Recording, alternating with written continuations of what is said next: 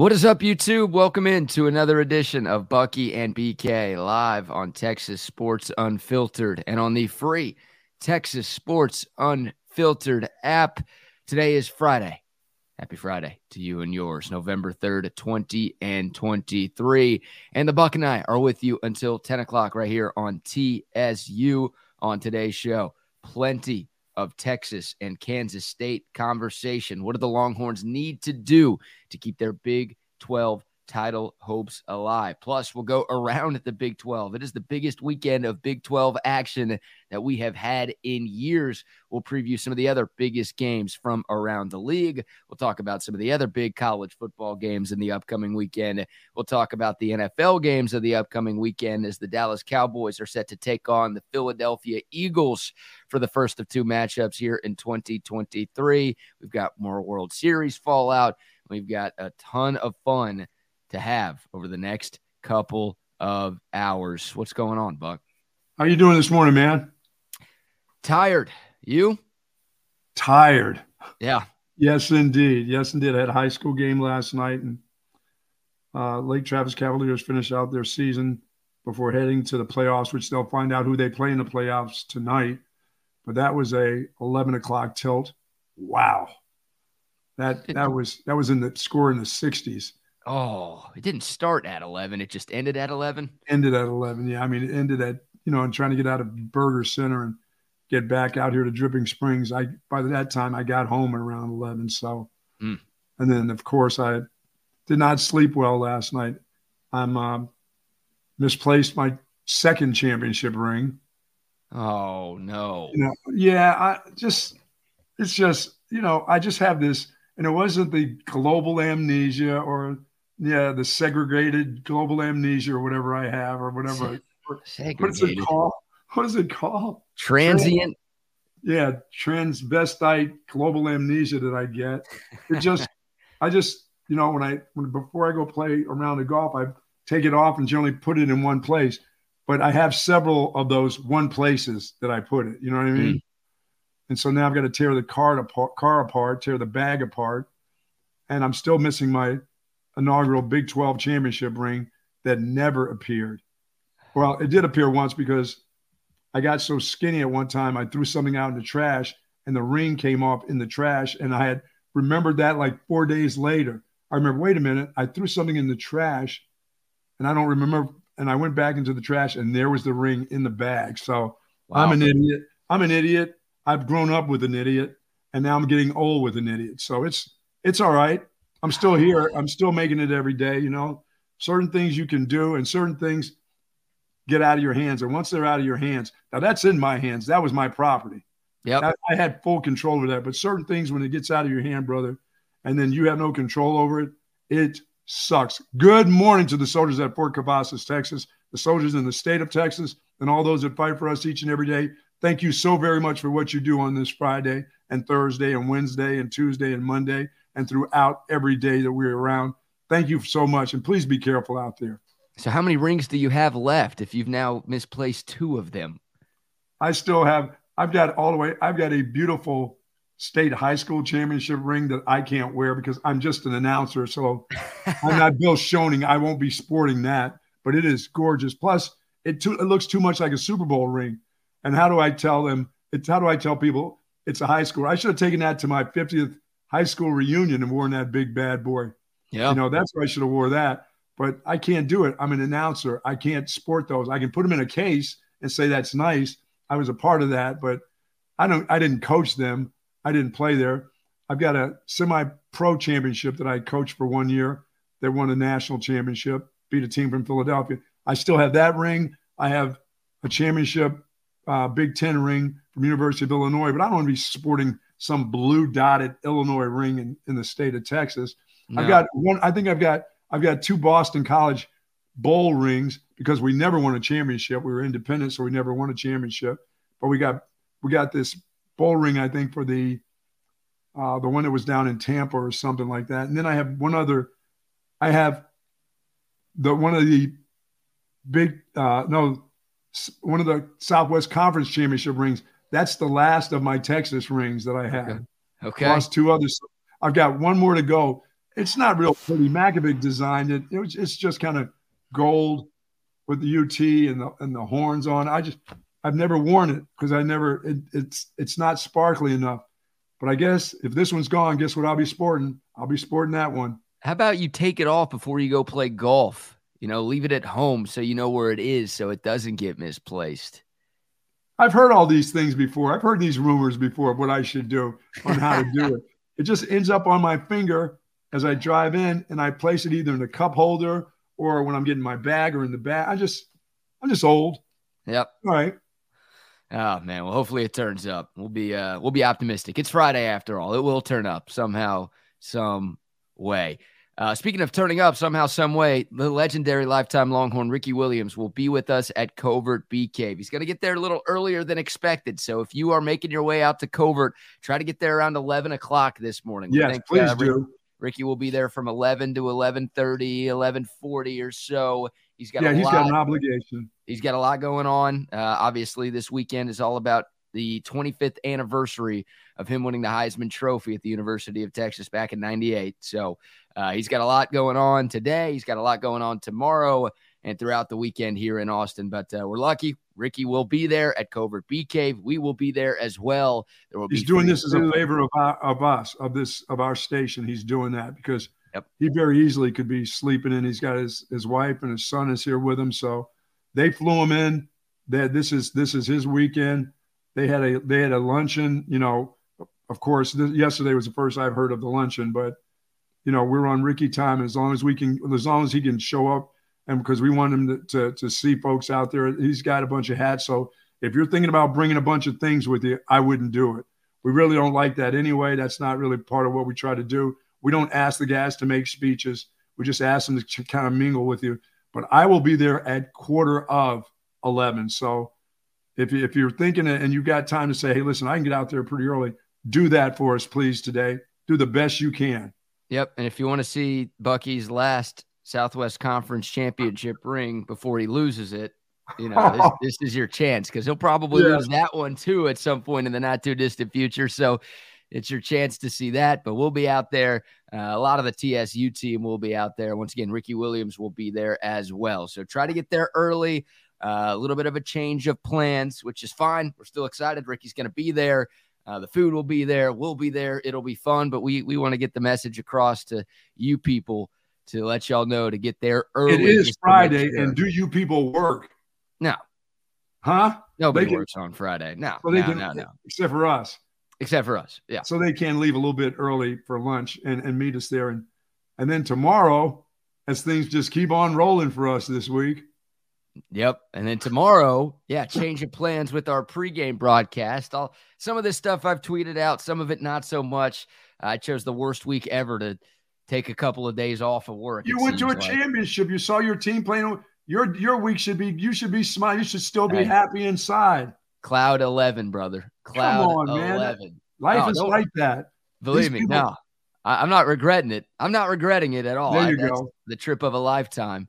It's been a crazy week for Texas Sports Unfiltered, but our pregame show for tomorrow has moved. So it will no longer be at Schultz Garden. They had something pop up there. They had to reschedule. So we will now be at Crown and Anchor. Ooh. Yes. The OG, Crown and Anchor on 30th Street in North Campus. Same time, 8:30 to 10:30 tomorrow morning. If you're going to the K-State game, hey, stop by and say hello on your way. We're going to be giving away some Texas Sports Unfiltered koozies out there, and we'll be talking plenty of Longhorns and Wildcats. If you're looking for a place to just watch the game, hey, they've got TVs everywhere, Crown and Anchor. Y'all know where that is. Y'all been there before. That place has been around for a long time. Half of you probably slept on that wooden deck at some time or the other. Yep. Yeah. I think I probably did that once or 12 times too. I may have done that even myself once. Oh. Yes.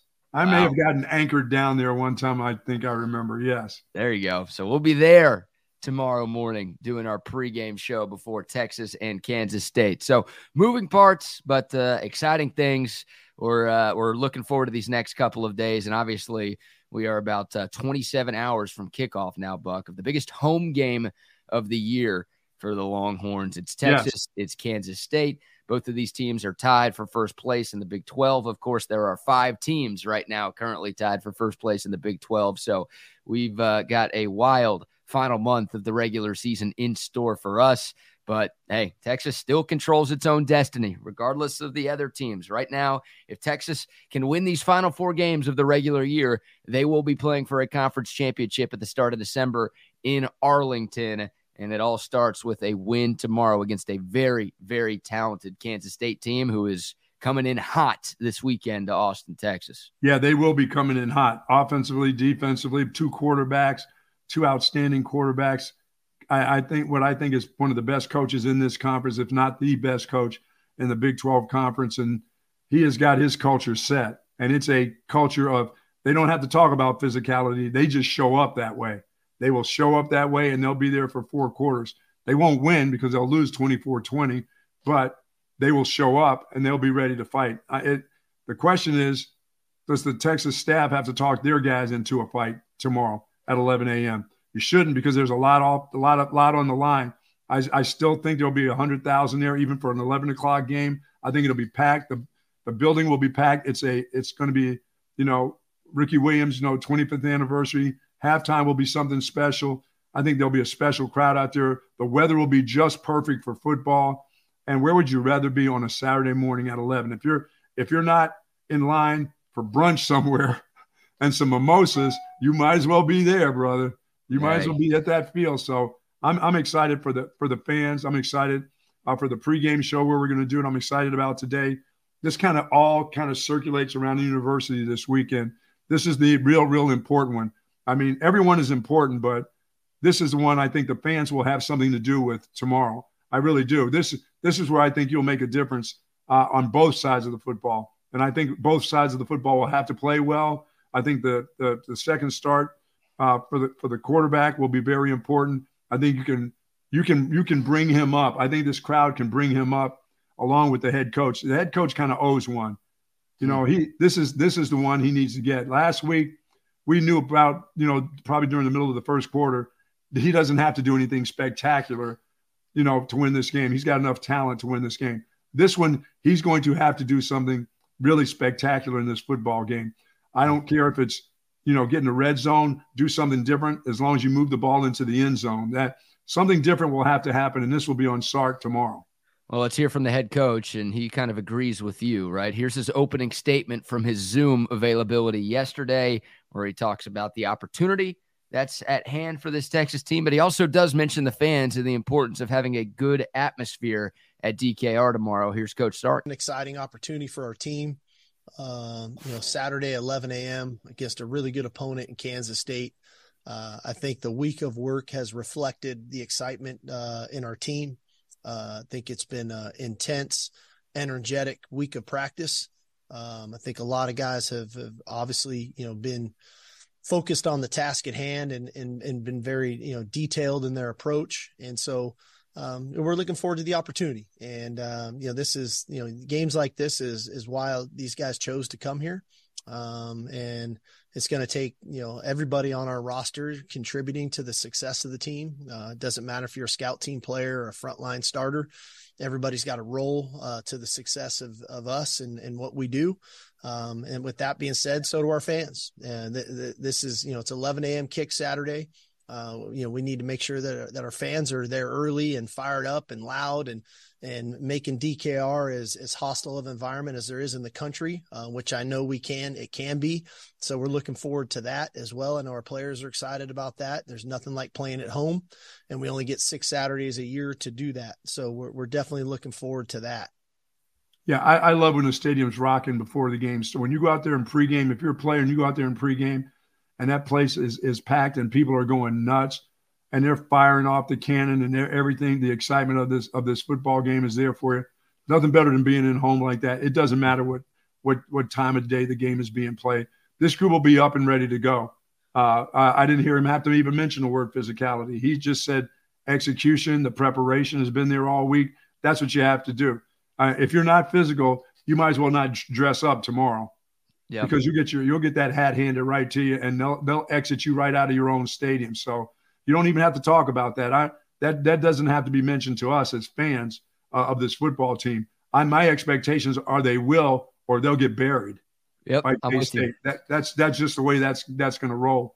If they punch you in the mouth and you don't get off the deck, or if you punch them in the mouth and don't keep them down, you're going to be in for a dogfight, and you're going to be in for a brutal dogfight, I believe. But you control your own destiny. This is on you as a player. This is on you as coaches. I think the fans will be involved. I think the fans will stay involved and stay active in this football game for this team, for this young quarterback, for the plays that they know that they have to rise to the occasion. And now we know it. We know when this team gets the ball in the red zone, you're going to have to be it's not that quiet. You know when to be quiet. Nobody has to tell you how to cheer, but you know when this team needs a play. You know when they need a stop. You know how you have to be backing them. You're fans. You've been around football a long enough time to know when to cheer and not to cheer, when to stand and when to sit and all that other bullshit that goes along with it. But you got to be a part of it tomorrow.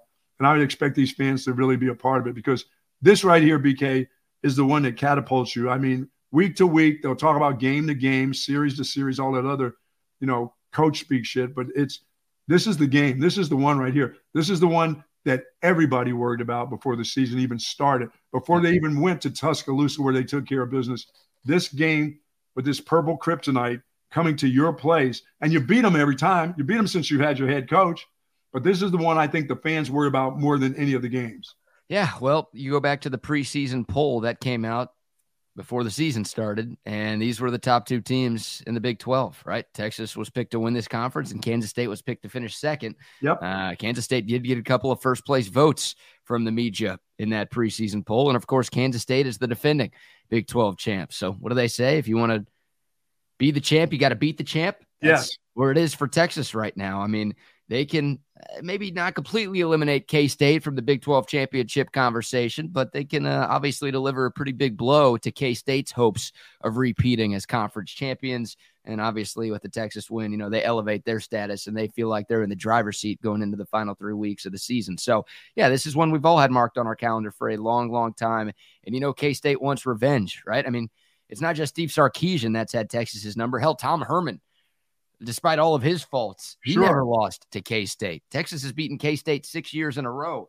And Chris Kleiman, who is now in his 5th season in Manhattan, has never beaten Texas. So they've got plenty of motivation up there in Manhattan to come down here and get this win. Because, their coach and nobody on that current roster has ever beaten Texas as a Kansas State Wildcat. So they're going to be juiced up. They're going to be ready to play. And, Texas has to be ready to go at 11. And the 11 o'clock game Texas played this year, Buck, is the one game they lost. That, of course, was the Oklahoma game at the Cotton Bowl. And Texas, got punched in the mouth. Obviously, they came back. They had a lead against OU with a minute and a half to go. Unfortunately, that game ended the way that it did. But Texas, that was kind of a talking point for, the Texas Sports Unfiltered post game. And for all of us, the week after Dallas was, Texas just didn't look ready at 11 a.m. And how are you not ready, right? It's the biggest game of the year. It's your biggest rival. How are you not ready to go? Well, it didn't look like they were. Well, it's not as big of a game as Texas OU because nothing really is, but this is still a massive freaking game for Texas. They've got to be ready to go. They've got to look a lot sharper from the opening kick in this 11 a.m. game than they did in the last 11 a.m. game. No doubt about it. The players have to be at another level. Everybody has to be able to compete in this game. As he says, if you're the third string guy, if you're the look squad guy, you had to give this group a good look all week long. What I like that I don't have to look at on the other side of the field is that dude Deuce Vaughn around anymore. That's for sure. I am so happy that dude is out of there. Not to look over and have to see that little guy playing again. I didn't want to see him again. So this is take advantage of it. They've got an okay running game. Their quarterbacks will be very involved in the run game. I expect this defense, the front four of Texas on defense, to stymie the run. Now, they're going to get there is because they have two talented quarterbacks, and one guy can really scoot, and he's going to get a couple big plays. But what you can't do is have them break your back with the quarterback run. You just can't. And they can do it. Before history is written, it's played. Before it's frozen in time, it's fought one shift at a time. Before it's etched in silver, it's carved in ice. What happens next will last forever. The Stanley Cup Final on ABC and ESPN Plus begins Saturday. They're going to try. Yep, they're going to try. And the two-headed monster that they've been bringing out there at quarterback has been very, very effective, right? That's been the change for K-State. This is a team that started the year just 3-2. They lost a heartbreaker at Mizzou in the non-con. They lost on like a 65-yard field goal at the buzzer. And I think everybody saw the night before Texas OU, funny enough, K-State went to Stillwater, and they got beaten up pretty good. I know they came back a little bit in the second half to make the scoreboard look a little bit more respectable, but Oklahoma State was dominating K-State for large portions of that game in Stillwater on October 6th. Now, at that point, Oklahoma State looked like one of the biggest jokes in college football. They did. And they're one of the teams that's tied with Texas and K-State right now atop the Big 12 conference. So they figured some things out, and that loss doesn't look nearly as embarrassing now for K-State as it did at the time. But since then, they've won 3 in a row, and they have just been dominating teams, right? They've outscored their last 2 opponents 82-3. And if you include the second half of the game before that, their win in Lubbock, they're outscoring opponents. I think it's 103-10 over the last 2.5 games. So, yeah, K-State's turned a corner, but it started when they brought in Avery Johnson. And this was not Avery Johnson's so good, we feel like we have to get him on the field right now. This was Will Howard, our starting quarterback, just isn't as good as we want. What can we do to make this offense get better? And credit Colin Klein. I think we all remember that dude as a player. He was a Heisman finalist one year at K-State. He was a freaking stud. He's now the offensive coordinator up there in Manhattan. He decided to bring in this wrinkle and bring in Avery Johnson, and the two of those guys together have been great. Will Howard's improved his play a ton since Avery Johnson got inserted into the lineup, and obviously you mentioned Avery Johnson's running ability. That guy is fast. He's not like coach's son / gym rat. No. Fast. Oh, no. He is fast, and he is explosive, and if you aren't on your P's and Q's as a defense, you're going to be chasing that dude. Yeah, that dude reminds me of dude that played quarterback in high school and played cornerback in high school too. He's not just a dude that grew up and went to all the camps just to play quarterback and never played another position. That guy's probably a monster in basketball in high school. He probably was a great athlete. You can just tell by the way he maneuvers around the field and his vision. I mean, he can go. And don't think he can't outrun you. You know what I'm saying? Don't think that dude with that golden hair you're gonna catch him from behind. That dude can scoot and can fly. And he'll take advantage of it too. I mean, if it's open, he's gone. And he's not going, BK. He's not going to slide. He's going to be an athlete. Yeah. You know? He had 5 rushing touchdowns in that win in Lubbock a few weeks back. And, yeah, he can absolutely scoot. So keep that guy off the field. Yeah. Keep him on the sideline. Make them have to use that dude as a punt returner or something, but keep him off the field. Don't let them have long, sustained drives.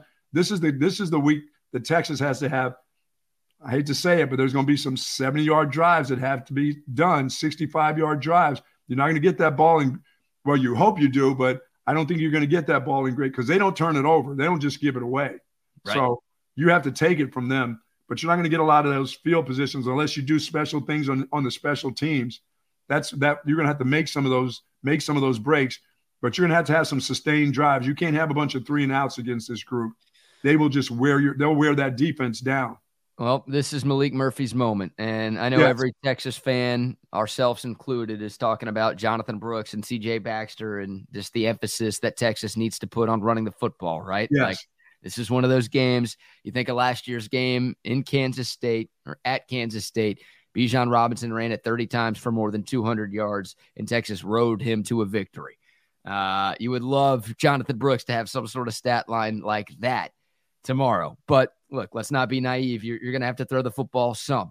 And Malik Murphy was fine last week. Obviously, if the game was closer, I think people would be more critical of Malik Murphy's performance. But, sure, Texas got a great performance on defense. They got a great performance on special teams, and they had a pretty hefty lead on the scoreboard for the majority of the game. So, Malik Murphy made a couple of plays, had a couple of touchdowns, settled into his own after a couple of first-half interceptions, or first-half turnovers, I should say. But this is his moment, right? Like, clearly Texas was better than BYU. The Longhorns were nearly 3 touchdown favorites in that game.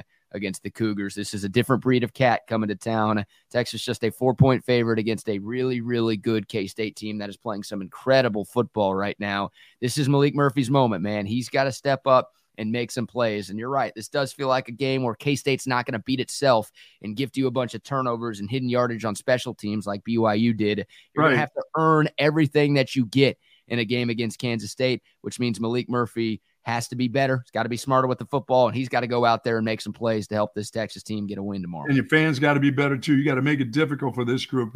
Get them playing outside of the box a little bit. Get them playing, a little bit wilder than they do, because when those dudes are in control, boy, they can be methodical in the way they run their offense. BK, they can put pressure on you with their front four. Their linebackers are good enough. They always have good players in the secondary. But when you get a shot, you have to take advantage of all the shots you can get, because once again, I'm hoping that they're better in the red zone if they get down in there, but I'm not sure. So if you get shots outside the red zone and there's one that has to go down the field to Xavier Worthy or anybody else, it's got to be completed. If they've got to step on a guy, you've got to throw it. You got to let it loose and let them run under it, and they got to score touchdowns. Because once again, I still don't know what they're like in the red zone. I'm hoping that coach figured out something over the last week or so, or there's something on tape that they can see, but I'm not sure of that. I'm still not sure of the quarterback. I'm hoping that he can take them on sustained drives, but you're going to have to lean on a group that hasn't played all that well to me, and that should have the ability to play well, and that's that offensive line right now. Yep. You should, and believe me, there's not a bunch of punks on the other side either on that defensive line. They're no joke either. So you're going to have to go bone to bone. Here we go. Let's talk physicality. You're going to have to be a physical bunch on the offensive line. It's going to be down and dirty on the lines of scrimmage tomorrow. Yes, it is. Yes, it is. Physicality is the name of the game. Anytime you're playing K-State, but especially with this K-State team, because they are very good on the lines of scrimmage. And I love the way you said they're better than they were last year. Yeah, defensively they are, which is crazy. They won the Big 12 last year. Now, they were in this exact same spot last year. They were 6-2 and 4-1 in Big 12 play through the first 8 games, and they ended up winning the conference. They were the only team to beat TCU until the national championship, where it felt like Georgia beat them twice with that score. But yeah, they were in this spot last year, and they found a way to win the Big 12, but they lost a lot from last year's squad. They only have 5 starters back from the defense from a year ago. And they lost a first-round pick on defense. They lost a second-round pick on defense. And, oh, by the way, one of the 5 starters who came back, a linebacker named Daniel Green, is probably their best defensive player. He tore a pec against Mizzou, and he's out for the year. So you could argue the 3 best players from K-State's defense last year that was really good are not on the team this year, and their defense is better statistically in 2023 than it was in 2022. So they're good on that side of the ball. And yeah, they're going to make Texas earn every yard tomorrow. Now, where do you see Texas picking on? Where do you see them taking advantage of with the wide receivers? Yeah, I think so. K-State's got, they are, like, if there is a weakness they have defensively, it is stopping the run. Now, they're not awful against the run. So I hope, the strength of this Texas offense is the run game. And I think the weakness of the K-State defense is their run defense. So that's where I think Texas can butter its bread the most tomorrow. And a lot of drives, a lot of clock movement, maybe not scores in the 40s, but high 20s, maybe low 30s. If you can get, for me, 24, there you can't give up anything but 20 to this group, 20 to 21. I see this as a field goal game, whichever it goes. I'm taking Texas to win by just 3, or 4. I think I said 24-20. But I'll still take a 24-21 game. Yep. I'm trying to pull up the total. The over-under right now is 49.5 for this football game. So this is a first to 30 wins, but I'm not sure anyone's getting to 30. I guess my point is, if somebody gets to 30 tomorrow, then I think they'll be walking out with a victory. But these are 2 of the top 15 scoring defenses in college football. You're talking about one team playing with a backup quarterback. I'm hard-pressed. The other team playing with 2 first-string quarterbacks. Yeah, I'm hard-pressed to believe that anybody is going to get to 30. I think this is an ugly game that's played in the 20s, and those are the games where every single mistake can prove costly, right? If it's a shootout, hey, you can make a mistake because your offense is going to get the ball back, and they're going to march down the field, score a touchdown, and it's all good. You can offset that, no problem. Got to steal one on special teams somehow. You're at home, take a chance. Yeah. And I don't mean a fake field goal when you need 3. I don't mean that kind of chance. No. Hey, No. maybe taking one on special teams will be just taking the points tomorrow, Sark. Maybe that needs to be your special teams advantage, is taking 3 points instead of 0 points, like we've seen way too often from this bunch this year. Yeah, I would say if you got an opportunity to get 3 and you've got something that's, that 4th and 4, 4th and 3 that you think you have the play for, go ahead and kick it. Mm-hmm. Just go right ahead and kick it. Take the points. How about this from our girl Christy at Cakes Rock?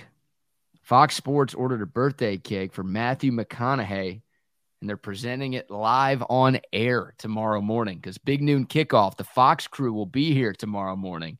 Awesome. So I Good guess job, Christy. Cakes Rock. Yes. Yeah, that's legit right there. Congrats, Christy. That is freaking incredible. Great news. Great news. Loaded show this morning. Jeff Howe from Texas Sports Unfiltered and Horns 24/7 will be joining us here momentarily to talk more Texas K-State. Our guy Lee Sterling from ParamountSports.com will be with us at 9:15 to give you his winners of the weekend. And John Kurtz, who covers K-State, will be with us at 9:30. So we are getting you set for this massive game tomorrow, but also this massive football weekend in both college and the NFL. Buck, let's give some shout outs to some of our great sponsors before we get into all of that other stuff. And great they are for sure. Relax the back. With my messed up back, getting the right support has always been very, very difficult for me, but nothing gave me the comfort my back needed. And that's why I love the folks at Relax the Back. I'm sitting in my Relax the Back chair that I've had right now for over 15 years, and it feels fantastic. I had thoracic back surgery about 20 years ago, which it was totally reconstructed. And thanks to Relax the Back, my back can't be happier. I mean, I wouldn't be able to do anything by now. If I was sitting in the chair that BK's been strolling around in for the last couple of years, the one he stole from the pool, there's not a chance. But Relax the Back, they've got everything you need. Tempur-Pedic mattresses. They've got the stand-up desk that our guy Doc Trey will be looking at today, I think. When he leaves, he'll be going over to Relax the Back there in the Hill Country Galleria and checking out one of those stand-up desks because he needs that because he doesn't want to hurt his volleyball back. You know what I mean? He's a little tender in certain areas. Now, they got 2 great locations. They got one in BK at the Hill Country Galleria, as I said, across from Whole Foods. There's another one in Austin at the Gateway Shopping Center across from the Container Store. Folks, live pain-free like the Buck with Relax the Back. Yes, indeed. Yes, indeed. Shout out to our friends at the Altstadt Brewery as well. If you're looking for a great beer to drink at your tailgates and watch parties this weekend, make it Altstadt beer. It's easy to find. H-E-B, Specs, Twin Liquors, Total Wine. Wherever you go to get your beer, you can find Altstadt. If you're hitting the town this weekend, your favorite bars and restaurants all throughout the state, not just here in the Austin area, they've got it in the Metroplex. There's a big parade going on up there in the Metroplex today. If you need a beer to help you to celebrate that, they've got you covered. They've got it in H-Town. They've got it all over the state. This stuff is liquid gold. If you've tried Altstadt, you know what I'm talking about. If you haven't tried it yet, I'm telling y'all, one sip and you won't go back to the other beers that you have been drinking in the past. It's the official beer of BK. It should be the official beer of you as well. It is Altstadt beer. No impurities, no regrets. And hey, I see our man right now ready to roll from Horns 24/7, but also from Texas Sports Unfiltered. And you'll be able to hear him this afternoon with Trey Elling from 3 to 5. Our guy Jeff Howe with us this morning. What's up, Jeff? What's going on, fellas? What's up, man? BK, I had a breakfast this morning you would be proud of. So it's not it's definitely grocery time for us to go to the store. I had a Baby Ruth and a Dr. Pepper Zero for breakfast. So what? Yeah. Times were rough this morning, Buck. Wow. You got to go. Yeah, you got to go. You got to hit the kids' stuff from Trick or Treat if you have to. They still got leftovers. Let's go. Let's bring them out. That's where I got the Baby Ruth. I'm like, full-size Baby Ruth. That's got my name written all over it. Full size? What a neighborhood. Yeah. Well, okay. I feel like the fact that it's a Baby Ruth offsets the fact that it's full size. You know, if we're talking about a full-size Reese's or a full-size Twix or something that's actually good, then, hey, good for the kids and good for the neighbors. But Baby Ruth? I know kids eating Baby Ruth. Way too. Well, see, you need candy for the olds like me, BK. Absolutely. Yeah. You know what I partook in the other day, Jeff? 4-pack of Reese's cups. Wow. With an Olipop. With an Olipop. And hey, oh yeah, because I had to have a soda with that chocolate. It was great. I had a grape lollipop and a 4-pack of the long Reese's. Oh, was that delicious? I forgot how good those can be. hey, Forget having them frozen. It was nice, and it was a warm day. They were kind of, you touch them, the chocolate got it out. I just jammed 4 down so quick. It was great. Looking at that 7-Eleven logo, got to remind you, the 7-Elevens are pretty much guaranteed to have the double-decker oatmeal cream pie. Oh, baby. Yes. We know Bucky loves his cream pies. We've learned that. Oh man. Yeah. All right, buddy. We've been talking about cream pies and baked potatoes. That's it. Got to throw in that protein in there, throwing that fiber too. And they mean exactly what you think they mean, kids. Yes. If you're listening.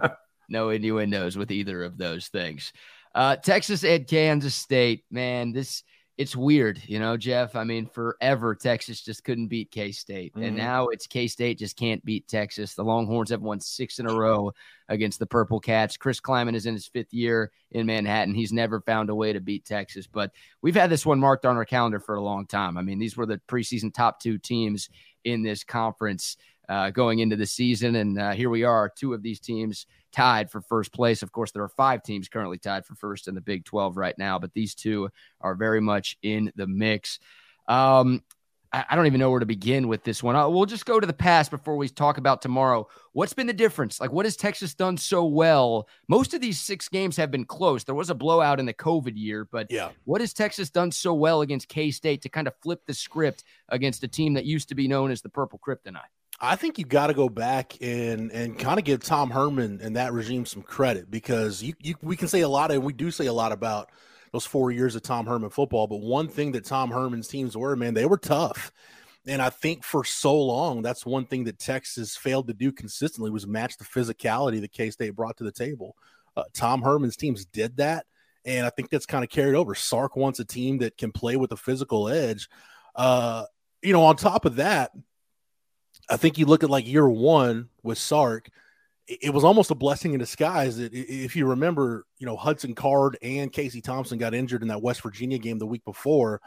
That was a Friday game. As of Tuesday, Sark didn't know if he was going to have a healthy quarterback. So at that point, he had a game plan that was almost exclusively Roschon Johnson and the Wildcat. So naturally, when your base offense is the Wildcat, you're going to have a degree of physicality to you.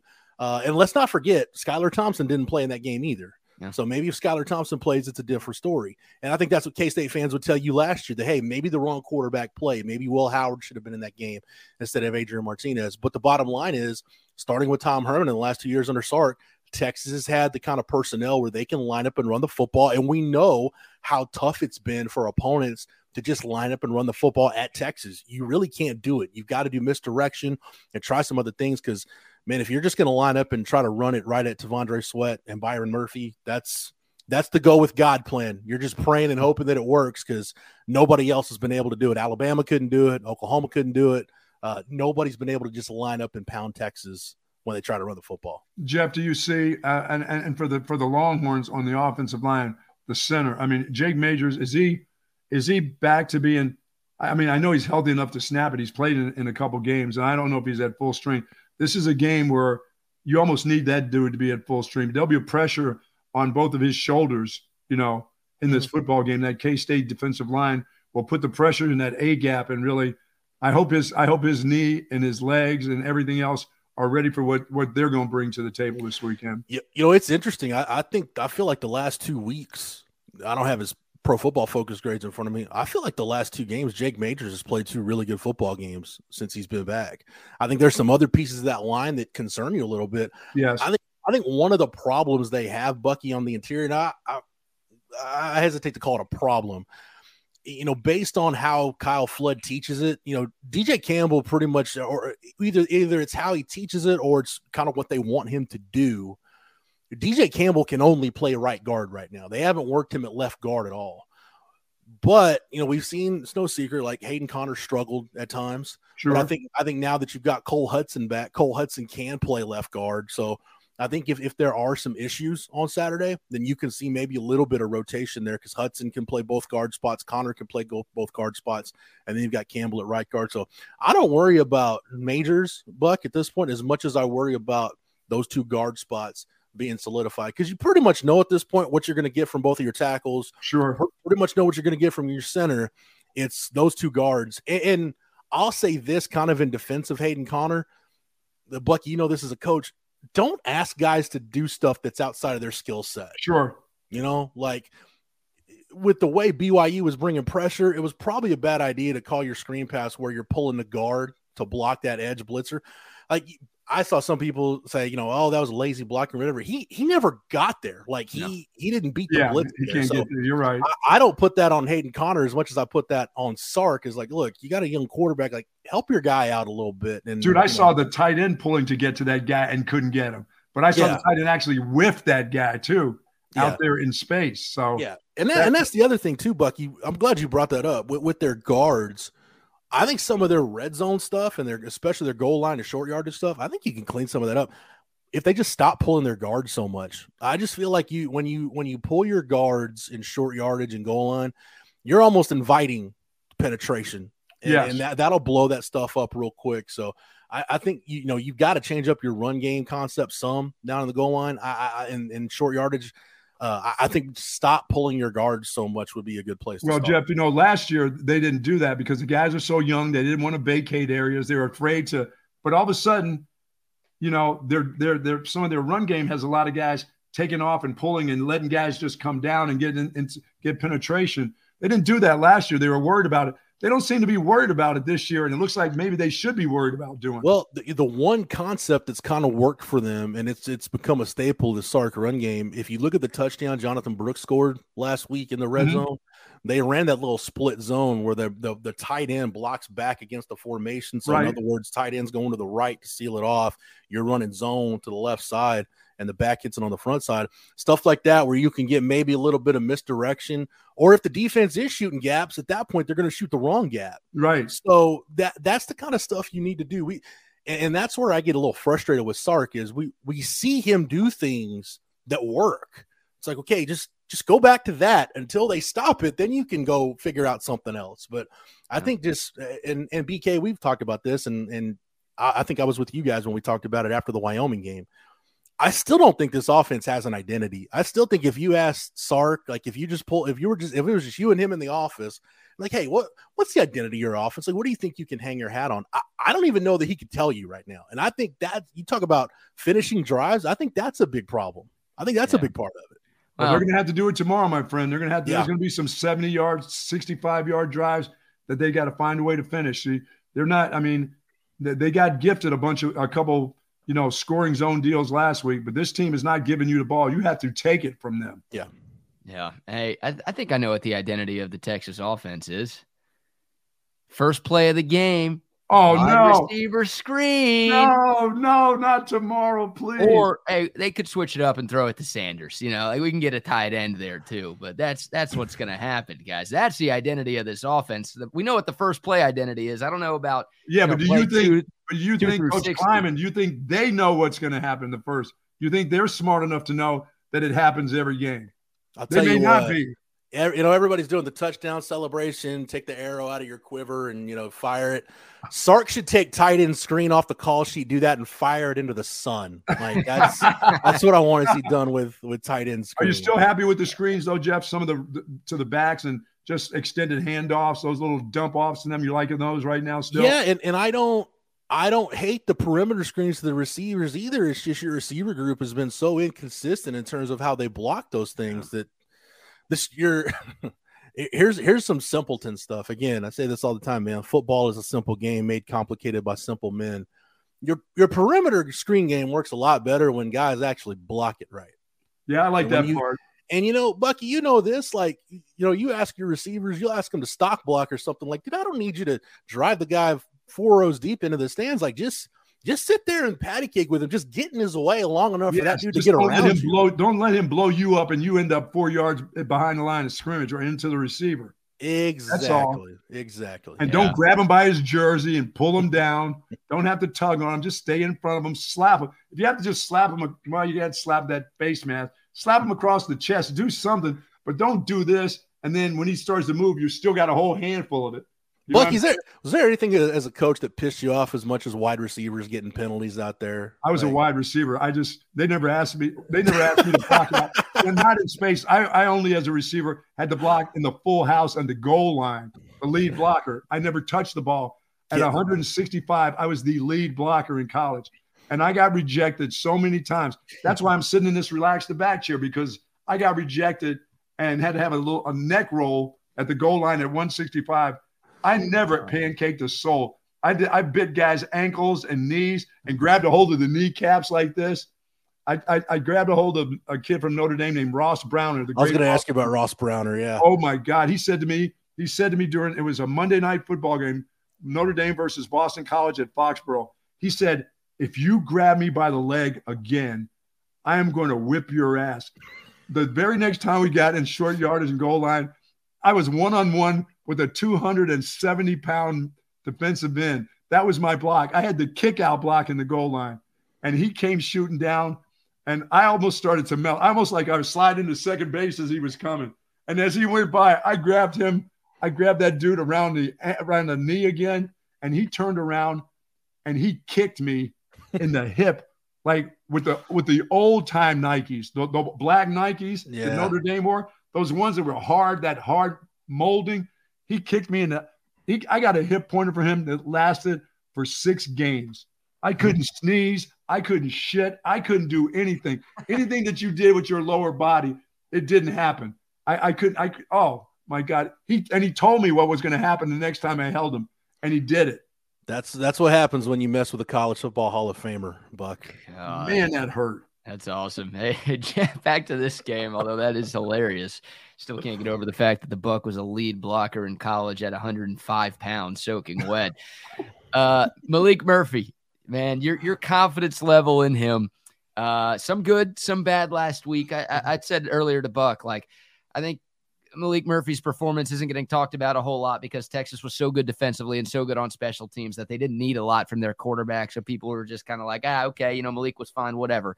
It seems obvious they're going to need more from him tomorrow. What's your confidence level, and what do you think Sark's confidence level is with Malik Murphy going into a game against a very, very talented K-State defense? I think it's, 75, 80%. I think one thing that Malik needs to be cognizant of this week is something that Sark tells his quarterbacks, and Malik was guilty of this last week a couple of times. And it goes back to bad plays. Don't turn a fender bender into a fatality. Like, don't take a bad play and just make it infinitely worse. Like the interception, that's exactly what that was. Like, you hope a guy learns to step up, like climb in the pocket, and there's going to be times where you have to eat it and take a sack. It's just the way it is. Even I don't know where, if he was trying to throw it to a receiver or he was trying to throw it out of bounds, whatever. But, man, even as strong of an arm as he has, when there's dudes draped on you and you're trying to throw it from the far hash out of bounds, that's a tough throw to make, even if you're trying to throw it out of bounds. So I think that kind of stuff, you just have to hope that, and that's where the concern is, BK. You have to hope that those, oh, my God, what is he doing plays, that those are minimized. Those are very few. Because this is a game that if you have a couple of those within a span of like 2 or 3 drives like he had last week, this is the game where it can get you beat. BYU wasn't going to be able to take advantage of that stuff last week. This is the kind of stuff that can get you beat. I do like the fact that, and Trey and I kind of disagreed about this a little bit. He didn't like the fact that Texas threw the ball so much. To me, it wasn't throwing the ball so much. I just like the pass plays they called early on, with the exception of tight end screen. Like I said, fire that into the sun. But it was a lot of, RPOs, play action, high percentage stuff. Just get him into a rhythm, get him some confidence. I think the counter to that is, does K-State expect you to do some of that now?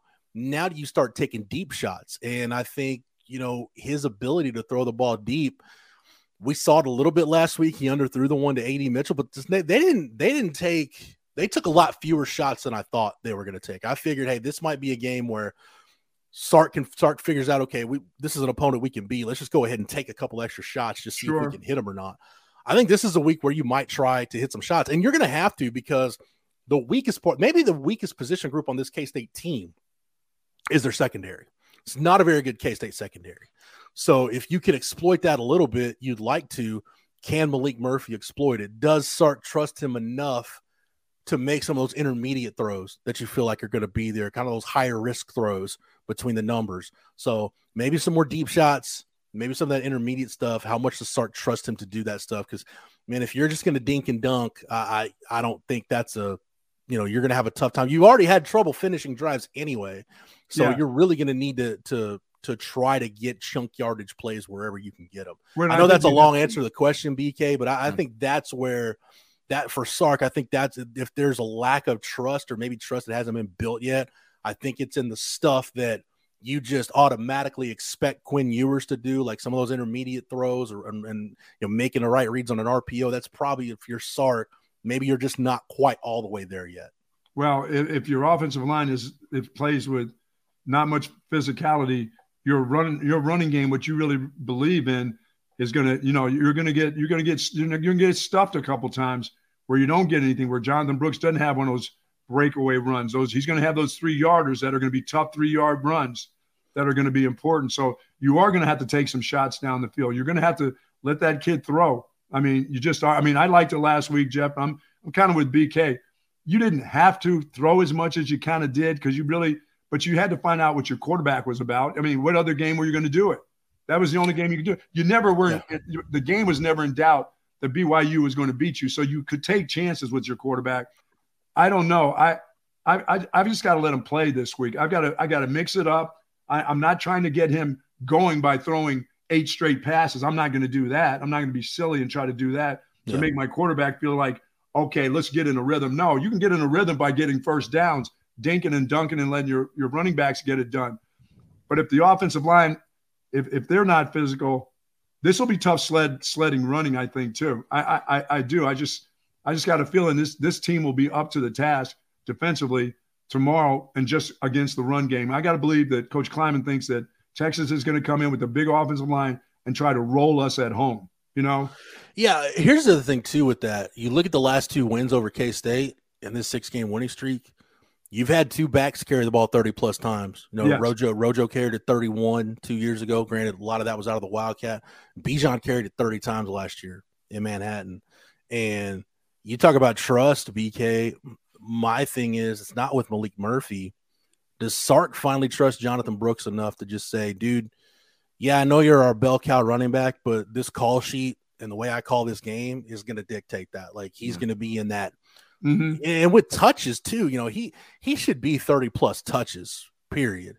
Between carries and receptions, I think it's closer to 30. I think it's closer to 35, 38 is where I think Jonathan Brooks should be. I mean, I think you've got a couple of really nice playmakers on the outside. I think Xavier Worthy, for the most part, he's a special guy. He's a special player. We've seen what he can do with the ball in his hands. I think A.D. Mitchell's that kind of guy. Jatavian Sanders can be that kind of guy when he's healthy. But Jonathan Brooks has proven to you that he can be that guy. Do you trust him enough now to put this on his back? Because look, I mean, you're getting down to nut cutting time. I mean, this is you're in November with all of your goals in front of you, and if you win out, you're going to go into championship weekend with a chance to get into the CFP. So there's no sense in saving it or trying to figure things out. You got to go with what you know works. And Jonathan Brooks is the kind of guy now, Bucky, he's maximizing runs. He's doing some of the same stuff we saw Roshan and Bijan do. Man, if it's blocked for 3, he can get you 4 or 5. If it's blocked for 8, he can get you 12. So just put the ball in his belly, let him work over the defense, and that'll take some pressure off of Malik Murphy. And I think Sark is at the point. It seems like trust is a big thing we're talking about on this segment this week. Yeah. I think Sark should trust his defense and special teams enough to where you feel like, man, okay, it might take us a little bit, but we need to really try to get this run game going. Don't wait until late in the second half. Like, we shouldn't look up. There shouldn't be a half where Jonathan Brooks has single-digit carries tomorrow. In other words, he can't have 14 in the first half. It's like, dude, he only got 3 carries in the second half. Yeah. Like, he should be double-digit carries in both halves. Are you taking points tomorrow too? If you've got to kick the field goal, if you're looking at those 4th and 3s and in your mind the crowd is going go, go, go, and you've got a field goal kicker that's doing all right now, do you go ahead and take these 3 points? That's what kind of game we're looking at? I think you have to, because you look at the games where Sark hasn't done that, where he hasn't taken the points.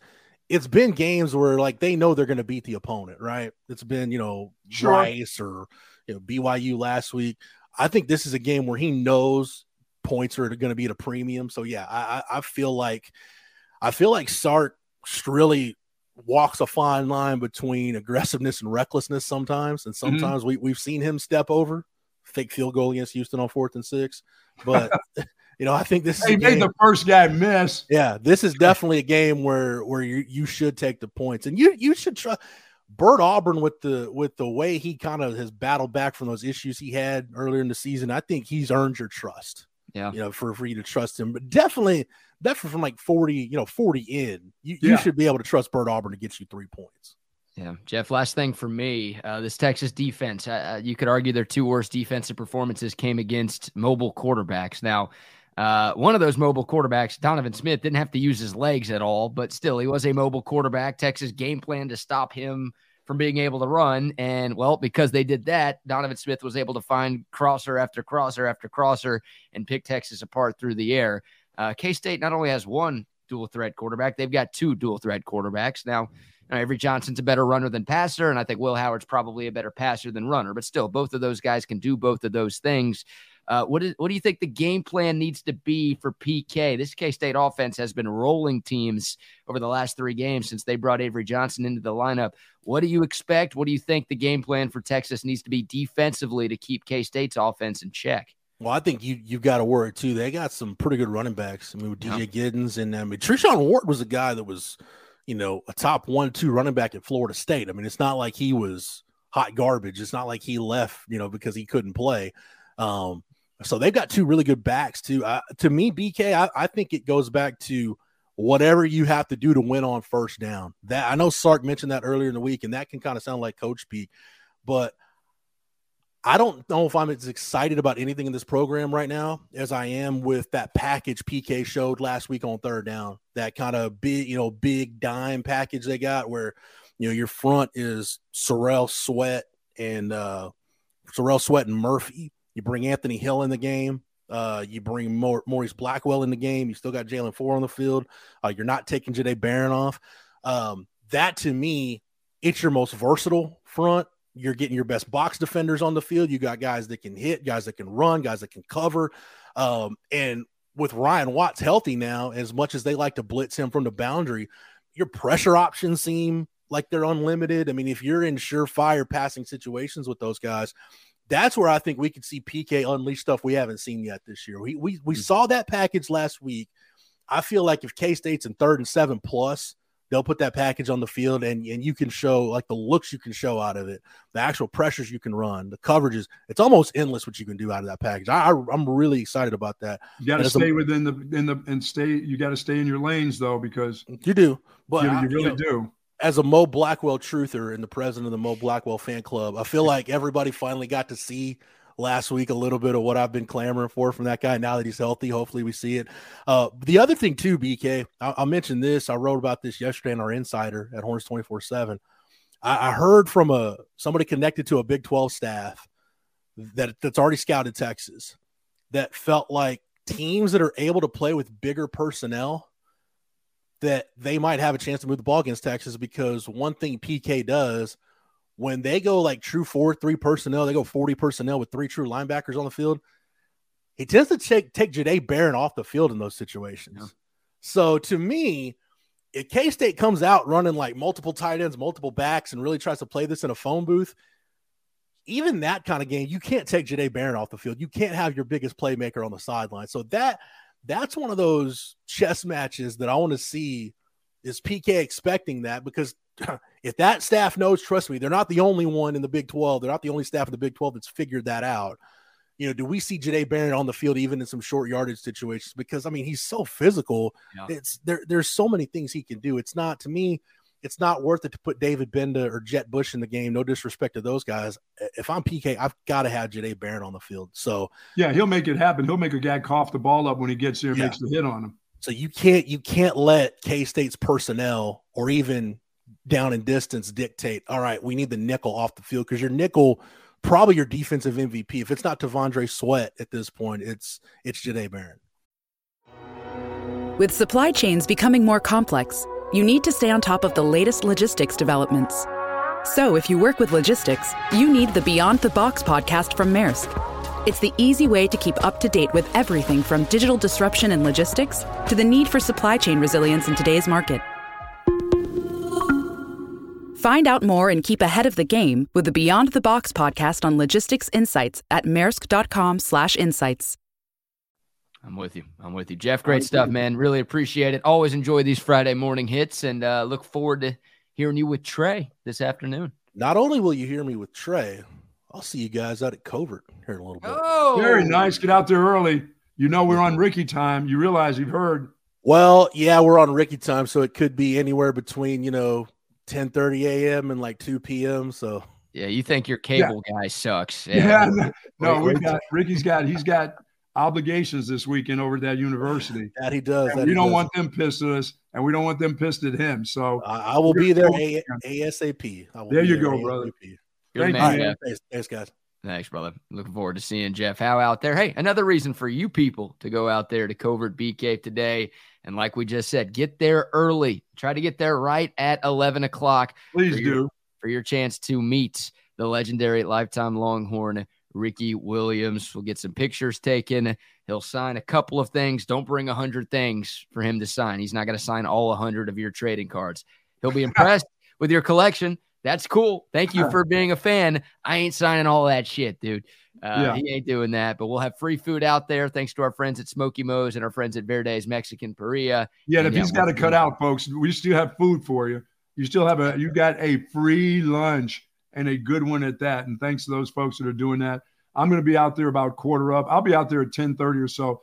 So if you're an early riser and can get away, let's go. I'll see you out there. First thing he comes out of the car, I'll get you to him. We've got some people that got to meet him, and he wants to do this for us. And he knows he's busy this weekend, but he's got this obligation to the group over there where he scored all them touchdowns and had all those yards. So this is his weekend. It really is. And I'm glad he's going to be able to spend some time with us today. So I appreciate you guys having to change some of your plans, having to get out of your jobs a little bit earlier to come see Ricky Williams today. Amen. And as our guy Glenn says, get the likes up. If you're watching on YouTube right now, please like this video. It helps our channel grow. Just give it a thumbs up if you would be so kind. But we really do appreciate you guys tuning in today. About this, a text on the Coda text line, 512-222-9328.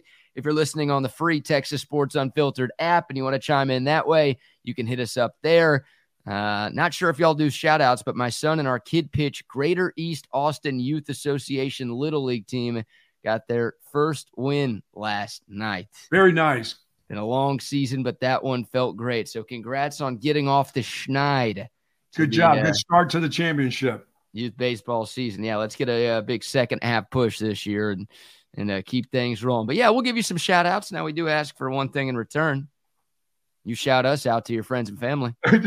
Yeah, actually, Venmo request here. Let me get my Venmo here and go ahead and send me that. Nah, just go. Keep spreading the word about us at Texas Sports Unfiltered. And we are having a blast, folks. Believe me, I'm having the time of my life. This is, I've been in this business for 24 years. This has been the greatest 2 months that I've ever had. And I've got to know a lot of people over the years of being in radio, but boy, I'm with a group that I just love to hang out with and be a part of. And hopefully you will too. And we'll see you over, of course, at Crown and Anchor tomorrow morning.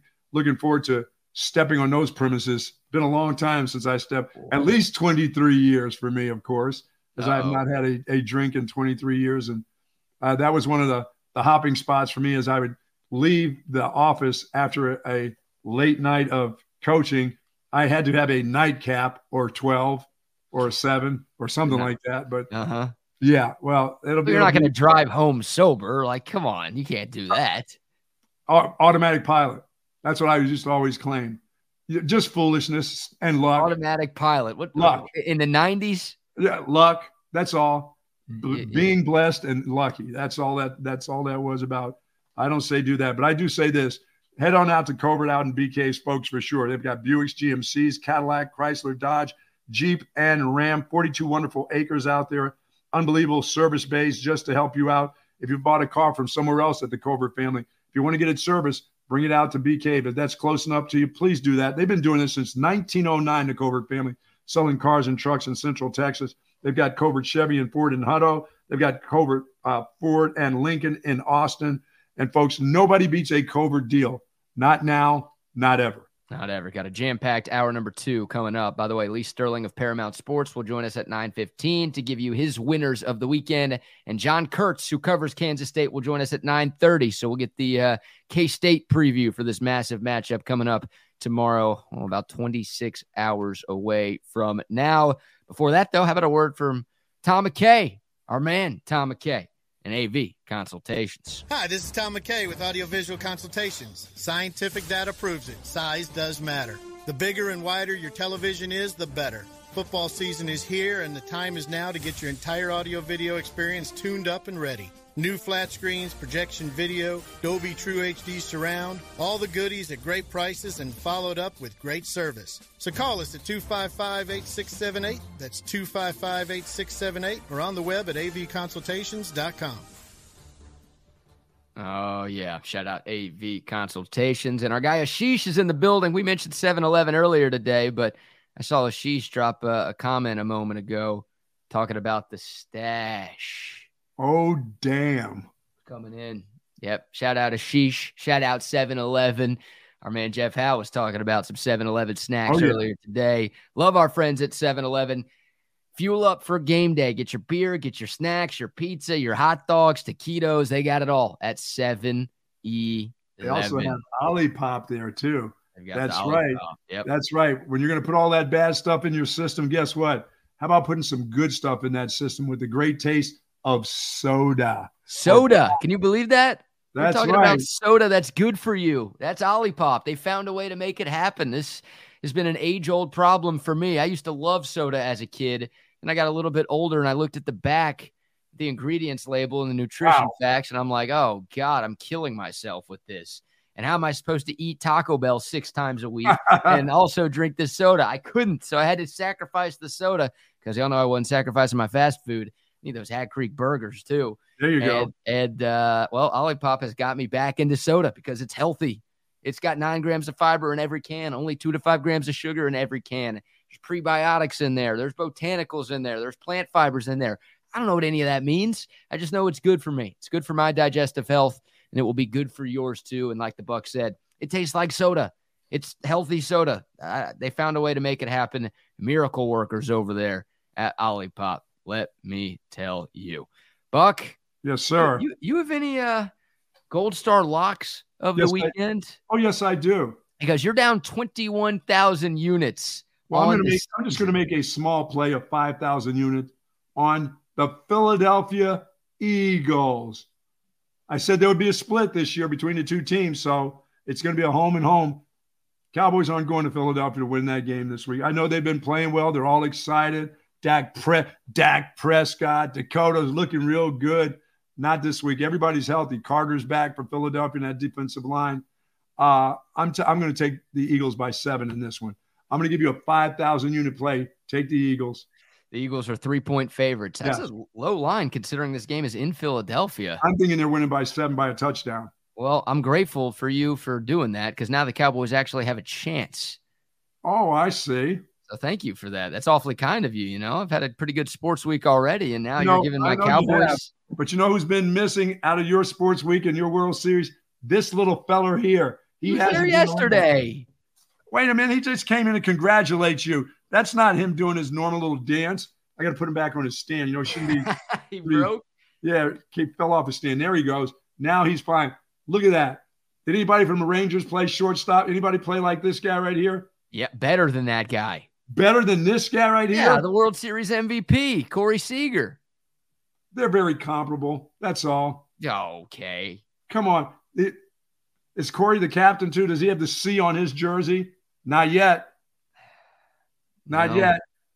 But this guy had the C on his jerseys from the day he walked in the building.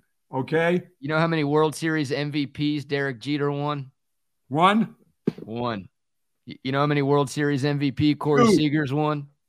With 2 different teams. Yes, good job. Yeah. Good job, Corey.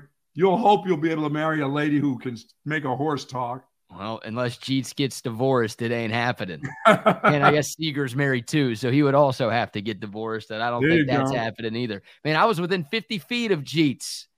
yesterday or 2 days ago, whenever Game 5 of the World Series Is he much bigger than the figurine? Yeah, he's not like 4 inches tall. Is he a 6'1" guy, 6'2" maybe? Yeah, he's taller than you for sure. Well, of course he's taller than me. Well, yeah, that's a pretty low bar to clear. He's taller than me and Kyler Murray. Yeah, probably put together. Now, is that dude playing football anymore, Kyler Murray? I keep hearing he's ready to go for the Cardinals. What are they holding back with him for? Because they're trying to lose so they can draft Caleb Williams. That's the deal. And what are they going to do with Kyler Murray? Then dump that dude? Yeah, they'll have to trade him. He's got that crazy contract, so won't be easy to trade. But they can't cut him. Yeah, I don't know. Rumors that Kyler is healthy and could potentially be playing this week, but I don't know if it's actually going to happen. I don't think we've gotten an official announcement yet from Arizona. Let me ask you this, Buck. That's your only 5,000 unit play? Because earlier this week you were talking about Bedlam, and you were saying how Oklahoma State is going to pull off the upset against OU in the last ever. Now that you push me into it, I'm going to put another 5,000 units on Oklahoma State and Mike Gundy. I know nationally televised. That scares me a little bit because Gundy is afraid of the on-field cameras. I mean, he's not afraid when he gets in the media room and he starts yelling at writers, but on the field, not so much. But I'm going to take them this week because Ollie Gordon, that dude can go. Yeah. He will devastate that Oklahoma defense in the run game. Where are we at in society today? I don't know, but you found a running back, coach, and you can get it done. And they're tied for the lead here too in the Big 12. That will hurt Oklahoma. That's spanking it, and they're going to get spanked too. This is not going to be a field goal game. This is going to be a spanking for the last time. You know, Gundy's mad about Oklahoma taking off and headed to the SEC with its buddy Texas, holding hands on the way to the SEC. Gundy said, "We'll never play this game again." Yeah, you won't be there for never. So they won't play that game for about 3 years, and then they'll be playing it again in the state of Oklahoma. Unlike it took us forever to get back to the Aggies, get back to whipping that ass. So it is. Oh, you think it's going to be more? I don't. I think that thing is going to be back in a hurry. They don't have much to root about in the state of Oklahoma. Really, the Thunder, is that going to be it? That's their new interest right there. Casey, the Thunder, really? Thunder. Come on. Yeah, and Oklahoma softball is pretty good too. Oh, yeah, that's right. What about them? Yeah, Oklahoma is going to get whooped this weekend. You're saying it's going to be a blowout for OSU? I'm going 10 or more points. Wow. Well, you're getting 6. OU is a 6-point favorite. So to win your Gold Star lock, your 5,000 unit play, all you need is OSU to cover the 6. So you don't even need a win, let alone a blowout win. But blowout city right here this weekend. I told you earlier this week what the record was in Bedlam, right? Yeah, some of that stuff you got to throw it out. No, this ain't Texas OU where you throw it out. This is now the same shit happens every year when these two teams play. Over and over and over. Over and over and over. Mike Gundy himself is 3-15 against OU, and OU is 91-19 against Oklahoma State in the history of this great rivalry, which it is a rivalry, but it's been as one-sided. I mean, you thought Texas versus Texas A&M was one-sided, and it was one-sided. This is next level one-sidedness and better. They're going to run their running back this week, and that guy doesn't look to come out of the games. They're going to run him 35, 40 times this week. Yeah, and Kansas was able to run the football very effectively against OU and handing Oklahoma its first loss. And you're right, Ollie Gordon leads not only the Big 12, but the nation in rushing yards right now. And Oklahoma State has just been handing him the ball over and over and over again, right? This ain't he's right now. He's the number one back in the nation. He has size. He has incredible speed for that size too. Yeah, he does. That dude looks like he weighs 2 1/4 and tall and can just get it. I mean, when there's a crease, BK, he's gone. Yeah, he's smooth with it too. Oh yeah. Yeah, he's a good player. So no, that's what OSU is going to try to do. And if OU's run defense looks as bad as it did in Lawrence last weekend, then you've got the shot of the upset right there. Some definite questions with OU leaving that loss to Kansas last Saturday. Any witty sweatshirts from OU last week? Not really. No, and I didn't see Kansas, even though that was Kansas's biggest win in a decade plus. They didn't do that. So no. Their head coach not running around with T-shirts on. No, I didn't see any Oklahoma fears Kansas. Kansas fears God shirts made by the Jayhawks, but I also didn't see any new shirts made by OU. But hey, if they win Bedlam again, yeah, you can bet the T-shirt models will be out again in Norman. Oh, T-shirt models. I love it. The head coach and his boys, really. Yes, that indeed. is something, yes. And what about the any thoughts on Kansas, Iowa State? We're going to ask Lee about these games here in a moment, but you've got 3 massive Big 12 games. Obviously, the one here with Texas and K-State, but the one in Bedlam, the one in Stillwater is huge with OU, OSU. And then Iowa State, another one of the teams that somehow, some way is tied for first place in the conference. They host Kansas, who is right behind all of these teams in the Big 12 standings right now. Iowa State's kind of turned things around, and once again, they're 4-1 in the Big 12. They've turned a corner. They went from maybe the biggest joke in college football to a team that's in the mix for a conference title right now. Weren't they playing smucks in the beginning of the year, though? Haven't they played a kind of smucky schedule? I mean, They did lose to a schmuck. They lost to Ohio U in the non-con. So even some of the schmucks they were playing early on, they beat. Look, the last 3 weeks, they've beaten Baylor, they've beaten Cincinnati, and they've beaten TCU. Schmucks. None of those teams are very good. No. They did beat Oklahoma State. Now, they caught Oklahoma State in the conference opener when OSU didn't have its ish together, but they've got it figured out. They lost. Their only conference loss was in Norman. They lost 50-20. I will say that game was kind of close for most of the first half, and then OU just pulled away. But yeah, like I expect them to win at home against in a close game. Yep, they are favored against KU. So.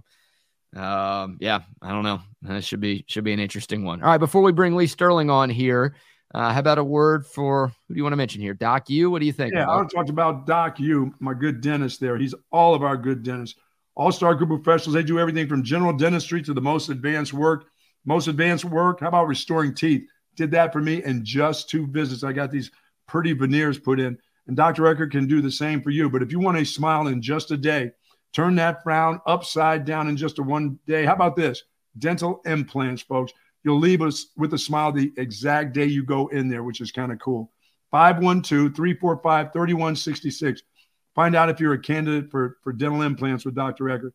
Also, general dentistry, extractions, teeth cleaning, teeth whitening, tooth loss solution. See the good doctor. Do not let your dental health screw up with the rest of your health. I'm not going to let it happen for sure because I've got the purdies. I got the pearlies. That's right. I love my pearlies, and you will too.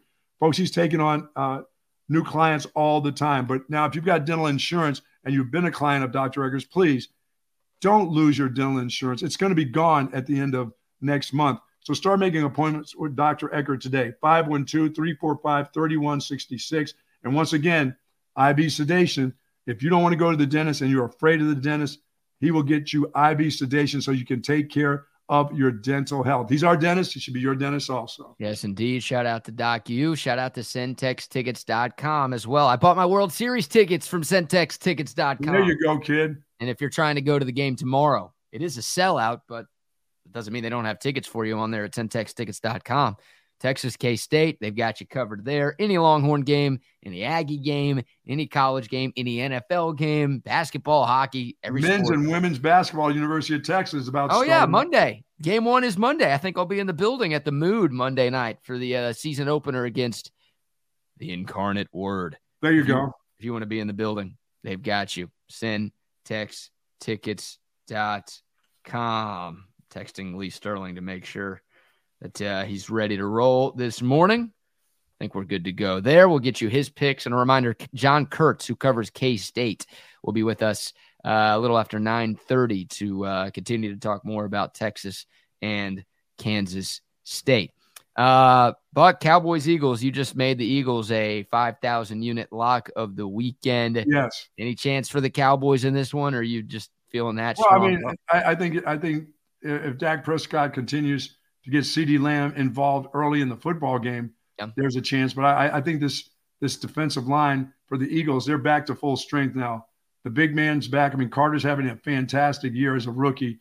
He's back. I think they get after this Cowboys offensive line this week and kind of smothers and keeps Dak. Probably get 3. I'm looking at 3 sacks on Dak. Although he's taking off and running with the ball, his timing has been really, really good on when it's time to leave that pocket and keep the chains moving. And he's getting a lot of guys involved in this offense.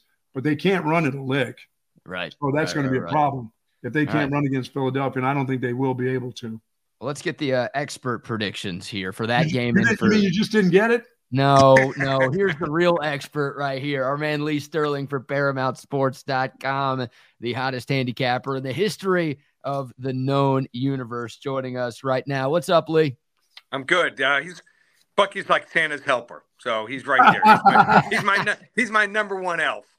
Thank you. I love it. Lee, we've got a weekly punching bag. Wait, Brad, hold on. Still waiting for the hat. The hat. Where's the hat? The TSU he sees hat? mine. He sees this. No. Yeah, Texas Sports Unfiltered. Yeah. Oh, okay, I'll send you one. Okay. I'll send it to you this He's weekend. too busy traveling the world, following the Rangers around the world. I know. Crazy. So did you move down in seats? You were in the upper deck to start off. Right. Did you slide down to the lower level? Yeah, not until the final out, right? I mean, I stayed in the same seats. It was a close game until the ninth inning. The Rangers obviously broke it open in the top of the ninth, but nobody really left. And I'm so superstitious. Like, I wasn't leaving my damn seat while the Rangers were winning. So, right after the last out of the game, the buddies I was with and I were like, let's go close to the field for the trophy presentation. And we somehow picked the right spot to where the Fox cameras found us and threw us on TV. So it was great. How'd you get there? Did you pile up in one of your friends' cars, or did you spring for the $300-400 airfare? We flew out there. Didn't pay thousands to get there. You paid thousands overnight parking and everything else. Lee, he stayed in an Airbnb that somebody was still in it when they got there. I mean, what kind of place this is? Disaster. Bucky, that doesn't bother him. It's spending the money that bothered him. Oh, he spent it all. He didn't care. This was a dream of a lifetime for him. I'm going to make it all back with your picks this weekend, Lee. I'm not worried about it. All right, here we go. I'm not worried about it at all. Hey, how about this for our guy Bill Cohen over there at Joe Cohen and Son Jewelers? We got a weekly punching bag game to start off before we get to some of the other games. Ole Miss and Texas A&M. The Rebels a 3-point favorite against the Aggies. What are you thinking here, Lee? So the game plan, if I'm Lane Kiffin can stay on course. He's like that kid that, is pretty good, but eventually he's going to, have his meltdown. And he usually has it against Alabama. If he's smart, just keep feeding junkies. This kid has over 475 yards the last 4 games. And what we're finding out, if he does that, then Dart, he's really good at play action when you get to like 2nd and 2, 2nd and 4. But if you try to throw to open up the running game, doesn't work for Ole Miss. Now, next week might be a different story against Georgia. Lane Kiffin might melt down. I might go the other way. But Max Johnson, I don't know if we can even call him a game-time manager now. He's just not getting the job done here. I mean, how often are they going to keep mentioning, he throws to his brother? I mean, it's a story we keep hearing. They bring it up at least 2-3 times a game. If that's all they got here, I know the defensive line's really good for A&M, but I think they're going to be able to run enough here. And the offense, I don't think A&M can get to 20. We're going to go with Ole Miss here. We're not going to jump in the deep end. We're going to when you sit on the deep end and you put both feet in, up to your ankles, we're going to do that. Yeah. Ole Miss here, 27-17 over A&M. Sorry, Bill. All right, Lee, a big game this weekend. The Longhorns, of course, beat Alabama and Tuscaloosa. They're starting to find their way with their quarterback. LSU has found their way with their quarterback. That's a tight game in Tuscaloosa. Alabama's -3. What do you think of that game? I think Nick Saban's sitting in on the meetings on the bye week, both offensive and defensive meetings. And he does not like losing at all, especially 2 years in a row to a new coach in the conference. Did you guys see his press conference this week? I did not catch that. No. It looked like he had one or a couple broken blood vessels. So I don't know whether it's up late from staying up late or being perturbed and wanting to get a little revenge here on Mr. Kelly. But he did not take kindly to losing 32-31 on that 2-point conversion last year. LSU's offense what they do throwing the football is special. They've thrown for at least 320 yards in every single game. But I think their defense, which has given up more than 490 yards against the top three opponents, I think that might be their undoing. They lost 2 or 3 of those games, probably even should have lost that game to Missouri here. I think Nick's going to come up with a game plan on defense to maybe limit them to 30 points, maybe. And then on offense, they'll come up with a couple big key plays here. Don't discount special teams. Alabama special teams, very good, and home field advantage here. You don't want to go against Nick Saban here, revenge here. We're going to go, how about this? Roll Tide, Alabama 38-30. I love it. Lee. Looks good for Texas, too, if they win. Yeah, we're rooting for Alabama. I don't do that often, but we definitely are here this year. You're the swing vote on this one. Bucky is all in on Oklahoma State in Bedlam. Right. And I'm just looking at the history of this rivalry, and I'm saying, how the hell could you ever be all in on Oklahoma State? Bedlam means a lot this year. It's in Stillwater, OU a 6-point road favorite. What are you thinking? So give Oklahoma State credit. I didn't. First of all, this is maybe the least talented team we've seen in the last 15, 20 years for Oklahoma State. Gundy and their coaching staff done a great job. Yeah. But I don't think they match up against Oklahoma. I like Oklahoma after a loss. If they know what's coming and a lot of running and short passing game, I think they got a chance to stop them. The DBs for Oklahoma are terrible. Pass rush isn't great here, but I think the escapability here of Gabriel, quarterback, I think might be the difference here. Not a game I love. I'm not giving this to my clients, but I like Oklahoma here, 34-24. All right, Lee, the game that we'll all be very interested in tomorrow, Texas versus K-State. You know, the Purple Kryptonite comes to town once again. They have been just rolling teams on the way to Austin, Texas. And for Texas, I don't like the physicality that I've seen from this offensive line over the last couple games. What do you think of this Texas favored by 4? All right, so I thought Malik Murphy was fine. I think that the coaching staff went into that game, and we kind of, you're never really sure how a game's going to play out, but this was one last week I finally got right, and I thought that they felt that BYU couldn't score 20 points on them. So why get fancy? Why do double reverse passes, stuff like that? Run the ball a lot, and if BYU can't get to 20, just keep it simple and use your talent and win the ball game. And they did that. And I think Murphy is fine. I don't know if they're going to open up the playbook enough here for them to be real successful. I think Kansas State, if they're smart, they realize their weakness is, even though the numbers will point out a little over 100 rushing yards per game, Texas is going to run the football early and often. Yeah. I think they're going to stack the box if they're smart. Now, sometimes my biggest problem, guys, when I'm handicapping a game, I can usually figure out what will probably work, but a coach might feel differently. I play 7, sometimes 8 in the box here and tempt Texas to throw the football down the field and maybe get some sacks and some turnovers. Do they do it? Maybe, maybe not. But their offense, I do know this. They're going to pose some challenges here to Texas. Will Howard, he's a streaky passer.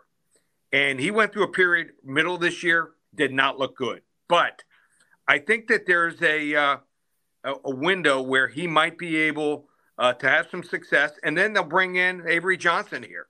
And if they do, I think that they can score enough here.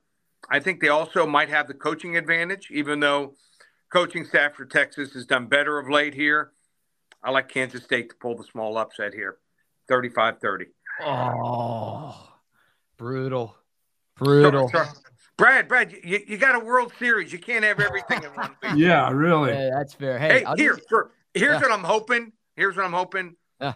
Texas wins like 33-31, and that way everyone's happy. There you go. Yeah. Hey, I'll give you credit. You were on BYU last week. That was a client play. You had Texas covering against BYU. I thought you were crazy, but that's why you're you. And I've got this horrible-looking mustache on right now. Lee, we got to wake up early on Sunday because the Germany game in the NFL is maybe the game of the day in the NFL. It's the 6-2 Dolphins against the 6-2 Chiefs. This is very close to a pick'em line. I think Kansas City is like a 1.5 favorite right now. Man, this should be a lot of fun, right? Yeah, I mean, should have been played in Miami or Kansas City. They made a big mistake with this game, especially the first game in Germany. Give them New England and New Orleans. The battle for the old style offense. But I like the fact that Miami left on Monday to get acclimated to the time change. If you've ever been to Europe, I'm sure you haven't done it on your own dime, Brad. So maybe you can get the parents for a 10-year anniversary that they've, cut off the umbilical cord to pay for that. But usually it takes about 3 or 4 days to feel fully acclimated. And what happened? What did we see the Kansas City Chiefs do? They left on Thursday. Well, they could. Well, Kelsey couldn't go. Taylor Swift said he couldn't go that soon. Here's the X factor from Miami. I think they're getting back enough offensive linemen. One point in the game last weekend, they were down all 5 starting offensive linemen. That's right. All 5 were out for about 2 series. It looks like 3 to 4 will be back here for this game. They also got back Jalen Ramsey. He had a pick last week, almost took to the house. They'll also get back Xavier Howard, Holland, their star safety here. I think Kansas City should have made a move and gone and tried to get a wide receiver. I don't think they're the same on offense this year. How about it? Finally, my Dolphins break through against someone good. Miami Dolphins, number 1. They take the ball down the field like no one can. Dolphins 34-30 over KC. 34-30. All right, Lee, the big one here, not here, but in Philadelphia. Philadelphia is -3 to the Dallas Cowboys. Dak Prescott looking pretty good, getting that offense really cranked up. They still can't run. And if you can't run against this Philadelphia defense, that's a long day for Dak Prescott to drop back and pass because Jalen Carter's back. He's back healthy. They bring in maybe the best defensive line in football against Dak Prescott. And a team that can't run the ball has problems against Philadelphia. Well, I think it might help that Tyron Smith probably can be back for this game. And if he is, you got a guy here who been an 8-time Pro Bowler, solidifies the offensive line. You don't need to have 130, 140 yards rushing. Get you some 80 or 90 yards rushing. Move the pocket. There are ways to stay away from that big boy Carter. So I think the Cowboys have owned Philadelphia, won and covered for the last 5 here. I think Jalen Hurts is not 100%. He's not running as much with that sore knee. And Philadelphia's only looked good one time this year against Miami. And Miami was down 3 linemen, 2 of the top 3 and best offensive linemen. So they were able to out-physical Miami. I don't think they're going to be able to do it against Dallas. And I think the pass rush is going to pose some problems here.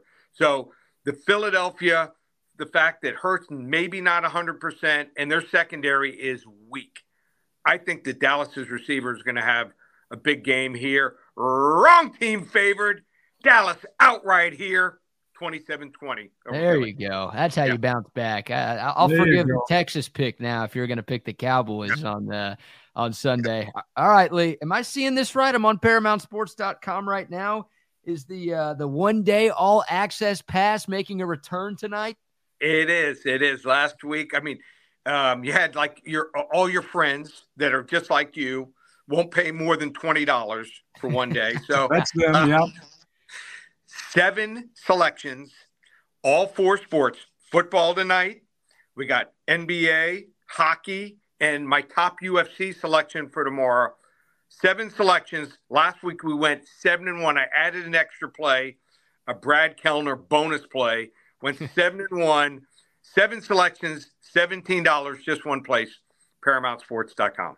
And the Georgia-Mizzou game, right? You're giving that out as a free pick to folks, too, if they call in? Yep. First 5 callers. Call right now. They get it for free. 800-400-9741. This guy's the best handicapper in the world, and he's also giving you $17 picks and free picks. Nobody does it better than Lee Sterling. Brad, one last question.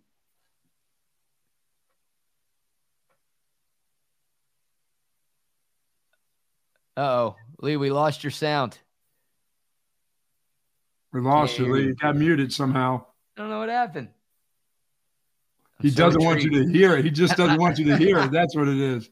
He wants you to mute it. So intrigued by the final question. All right, there he goes. Now, Well, I'll have to ask Clee on the side. He's probably going to rag on the mustache. Before we get to our next guest, because I do see our next guest in the building, do want to mention that the Lee Sterling segment is brought to you by our friends at Joe Cohen & Son Jewelers, Austin's oldest family-owned and operated business of any kind. Bill Cohen, the fourth-generation jeweler gemologist in the family. The business has been around for 140 years. Buck, a lot has changed in Austin since 1883. You've seen it all, so you know firsthand. One thing that hasn't changed is the way the Cohen family does business. Joe Cohen started the business, honesty, integrity, value, and service. That's what he stood for, and that's what Joe Cohen & Son Jewelers has always stood for. Plenty of places have jewelry, but nobody's going to treat you better than the great people over at Joe Cohen & Son Jewelers. Go see our guy, Bill. He's become a good friend of mine. He's a great friend of Lee Sterling's. He will take care of you. You don't need to know anything about jewelry or watches or rings or necklaces or pendants, any of that stuff. You just need to know our guy, Bill, and the team at Joe Cohen & Son Jewelers right there downtown, 6th and Congress. Free parking? Free parking. How's that? How's that as well? Check them out online at joecohenjewelers.com.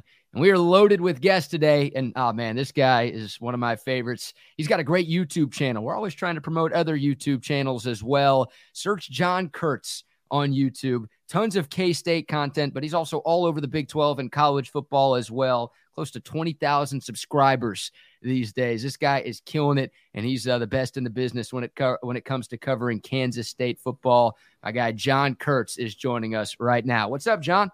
Hey, BK. Good to talk to you, man. Good to talk to you as well, man. Really appreciate you joining us here just a day before a massive, massive game here in Austin, and plenty to get into. We'll start with the turnaround for K-State. I mean, this team was 3-2, right? It felt like there were more questions than answers coming out of that loss in Stillwater on that Friday night. And then all of a sudden, I mean, K-State looks like the best team in the country. They have just been mowing down teams throughout this 3-game win streak. What's been the biggest change or the biggest changes for Kansas State as they've kind of turned their season around and gotten back into Big 12 contention? Yeah, you laid it out pretty well. I mean, leaving that game in Stillwater, I felt about as bad as I felt about the team since 2020, which was a really rough year where they obviously missed a bowl game. The only time that's happened under Chris Kleiman. I think it was one of K-State's worst performances in the Chris Kleiman era, quite frankly. And the offense felt very disjointed. At that point, they were still a little bit hesitant to go with Avery Johnson much. Will Howard was really struggling. I think the biggest thing that has changed is that the offensive line got a lot better. And the offensive line coming into the year was supposed to be a huge strength. It was bringing back literally everybody from last year's Big 12 championship team. Now, they did have a couple of injuries at the beginning of the year that slowed them down and affected some continuity. And I think that was a part of what was going on. But they weren't doing what they had done at the end of last year. And with K-State not able to consistently run the ball, the passing game this year just is not good enough to get it done. It's not the passing game of last year where not only you had Deuce Vaughn as a huge weapon there, but Malik Knowles, who was a legitimate downfield threat. Nobody has stepped into that role this year. You thought it was going to be Keegan Johnson, who was a high-profile transfer from Iowa that they got away from Texas A&M and Notre Dame. He's been kind of hurt and just has not done much. I believe he has 73 receiving yards on the year. So it has not come together for him at all. This has turned into an offense that's just all about running the ball, but whether it's the quarterbacks or the backs, throwing to the backs, and then utilizing a lot of like jet sweep action the last couple of weeks with the receivers too. So finding creative ways. Colin Klein's done a really good job at getting creative with the offense, but that all starts with the offensive line doing what it is that we thought that they would do at the beginning of the year. The other thing too, and I shouldn't overlook the defense because I feel like sometimes it's easy to do. They don't have a star like Felix Anudike-Uzomah last year, who was a first-round pick of the Kansas City Chiefs, but they have a lot of guys who have been very good, and collectively together they formed a pretty solid unit. They lost Daniel Green early in the year, who was an all Big 12 linebacker, lost him for the season. And so I think that was a part of it. It took some time to kind of get used to not having him out there. But Austin Romaine, who's a true freshman, has been doing a tremendous job and has really come into his own. So I think it's those two things, the defense and the offensive line. And the secondary is another area where they had a lot of new faces that have been integrated now, more cohesive, and they're playing really well as a unit. It's hard to single out like, hey, here's the star or two on the defense. Everybody is playing pretty well at an above average level, and they don't have a ton of weaknesses there right now. You know, I think we know what we get with Howard, but Avery Johnson, John, what do you know about his before he got to K-State and what type of athlete he looks like a kid that was a baseball, basketball, football, gym rat. Let's get out. You know, Mom, I'll see you when the street light comes on because I'm going out to play something. He looks like the kind of kid that just played a little bit of everything in his life, not just the quarterback position, but different positions in football and basketball and everything else. You nailed it. You can go find some great videos of him dunking in basketball. He had some nice highlight reel moments in his basketball career at Mays High School in Kansas in the Wichita area. And he was a baseball player too. And he uncorked a throw. I'm trying to remember, was that it was last week. It was the Houston game. It was kind of like a Patrick Mahomes sidearm sort of angle that brought to mind like, hey, this kid has been a baseball player and just a stud athlete that honestly, he's the highest rated quarterback K-State has had since Josh Freeman, which was 15 to 20 years. That was like 2006. So the highest rated quarterback recruit K-State has had in a long time. I would still tell you, I think he was probably a bit underrated by some of the recruiting services. I mean, I think he is that good because everybody knows about the wheels. And I mean, his athleticism, his speed is an elite level. But he's also got a great arm, and it's a lot of like off-platform sort of throws. If you go look at his high school film, it's in that new mold of, I know everyone, it's not fair to compare anybody to Patrick Mahomes, but you're seeing a younger generation of quarterbacks playing like that because that's what they're seeing at the NFL level, and he's definitely of that ilk, and has had some really nice throws. I mean, to be honest, if we're talking about the amount of dimes that have been dropped by K-State quarterbacks this year, Avery Johnson has had as many or more than Will Howard. It hasn't quite been there for Will like it was last year. And Avery Johnson has that potential. Now, he also is a freshman. And last week, he comes in his first series of the game against Houston after K-State's offense scores 2 touchdowns with Will Howard and fumbles an exchange on a read option play, which is the second time that's happened this year to him. It happened in back-to-back weeks against TCU and Houston. So he still has his freshman moments, and that's what made this quarterback situation a little bit weird, is that Avery Johnson has so much higher of a ceiling, but he also has his freshman moments. And Will Howard he's had a couple of games back-to-back here where he's been really dialed in pretty good, kind of a game manager style, but it's not been really like pushing it down the field. So you're missing like the high-profile sort of plays, like game-breaking plays. You're not getting as many of those out of Will Howard. So that's kind of the conundrum they're in at quarterback right now. But Avery Johnson is definitely the quarterback of the future. He is a stud in the making. And obviously, I mean, you can ask Texas Tech about his legs and his wheels, the 5 touchdowns that he had in that game, the damage that he can do. And so he helps the offense too, give them a little more explosion. Yeah, I can imagine him being a Division I wide receiver, getting out there and making things happen at a lot of different positions on the football field. Yeah, that type of athlete. Yeah, he's a beast. And I'm kind of glad Texas only has to see that dude one time because he's going to be terrorizing the Big 12, I think, over the next few seasons.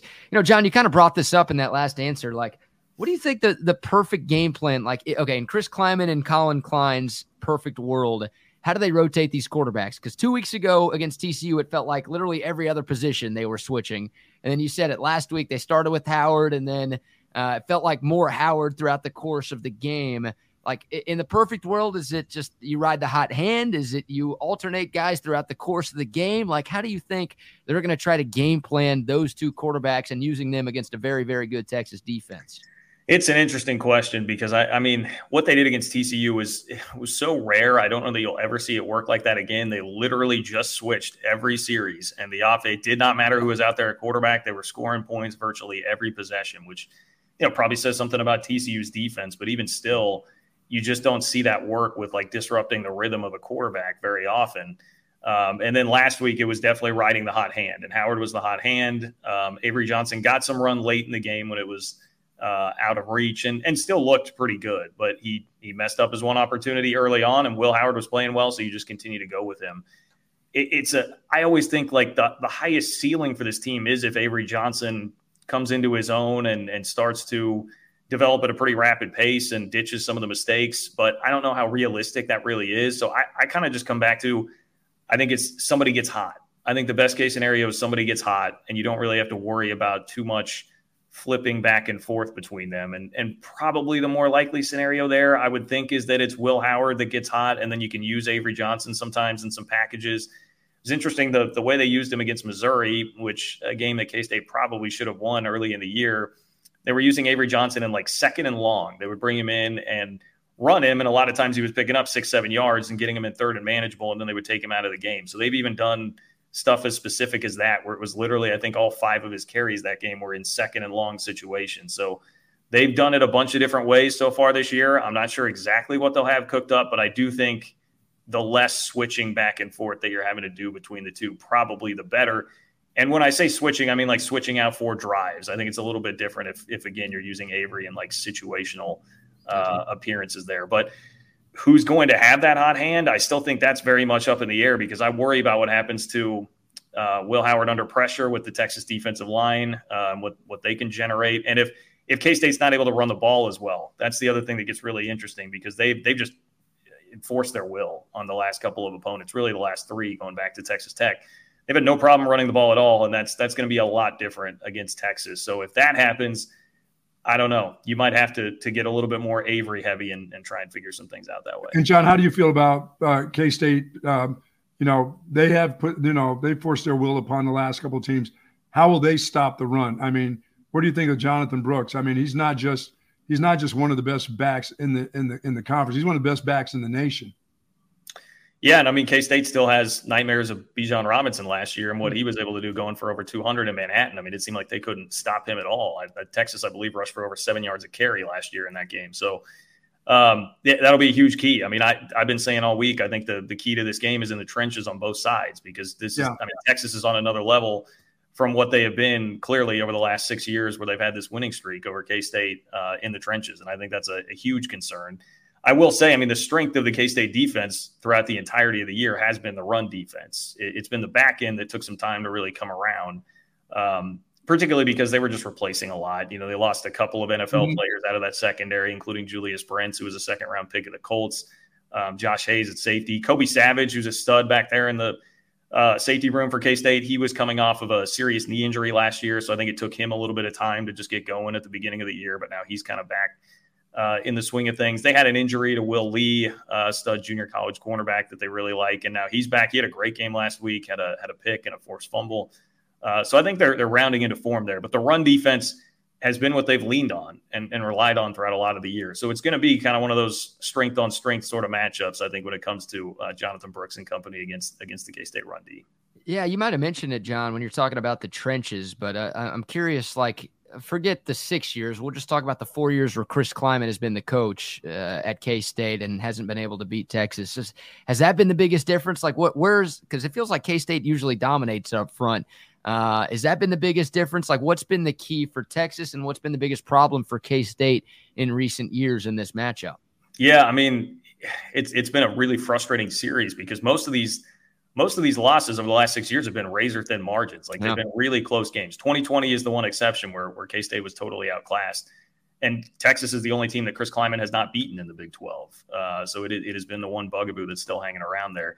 I think a lot of it is like Texas. If Texas is it's kind of the classic trope, right? If Texas is motivated, they've always had much more talent than K-State. And some of it might be just getting Texas's attention a little bit more. And if you get a focused Texas, it's going to be pretty difficult for K-State to match up with them because of the inherent talent disadvantage that's going to be there. But I do think if you go back to like last year, again, the ground game, and I can remember 2020, I guess Texas did basically whatever they wanted there. 2021, that was a game that got Cordy Messingham fired, K-State's old offensive coordinator. I think it was actually a benefit long-term for the program because they got Colin Klein in and he's given the offense just a totally different sort of edge. But the offense was really the problem there. So I guess I kind of, a little bit getting dominated in the trenches and a little bit you can just pinpoint something different from each game that's been a real problem for them.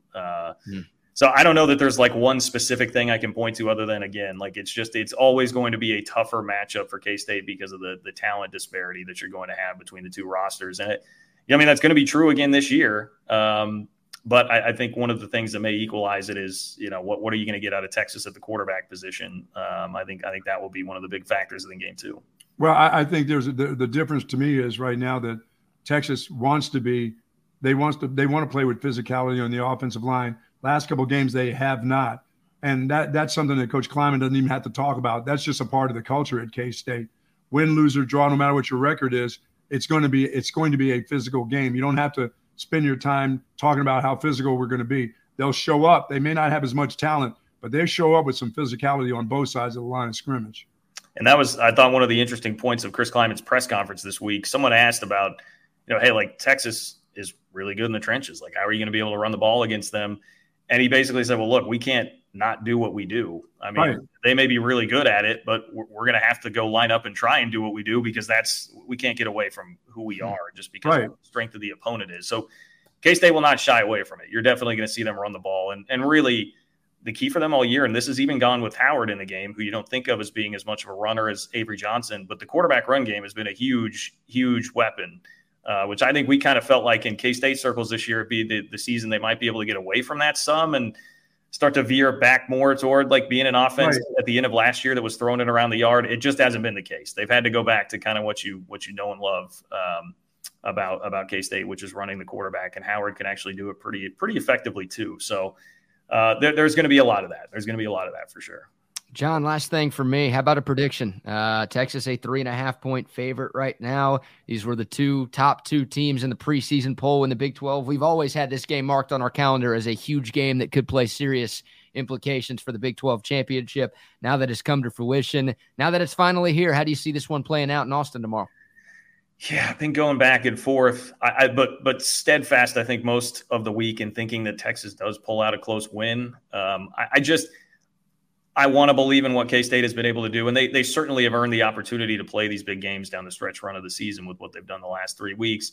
And it's not that I don't think that it's real, but I do also believe that it's very real what Texas is doing on the offensive and defensive lines right now. And I just have a hard time seeing K-State having enough success running the ball to make the offense work well enough to consistently score points and win the game. And that is my fear, because I don't know that K-State's receivers are going to be winning a lot of one-on-one matchups, even if Texas is loading up the box to stop the run.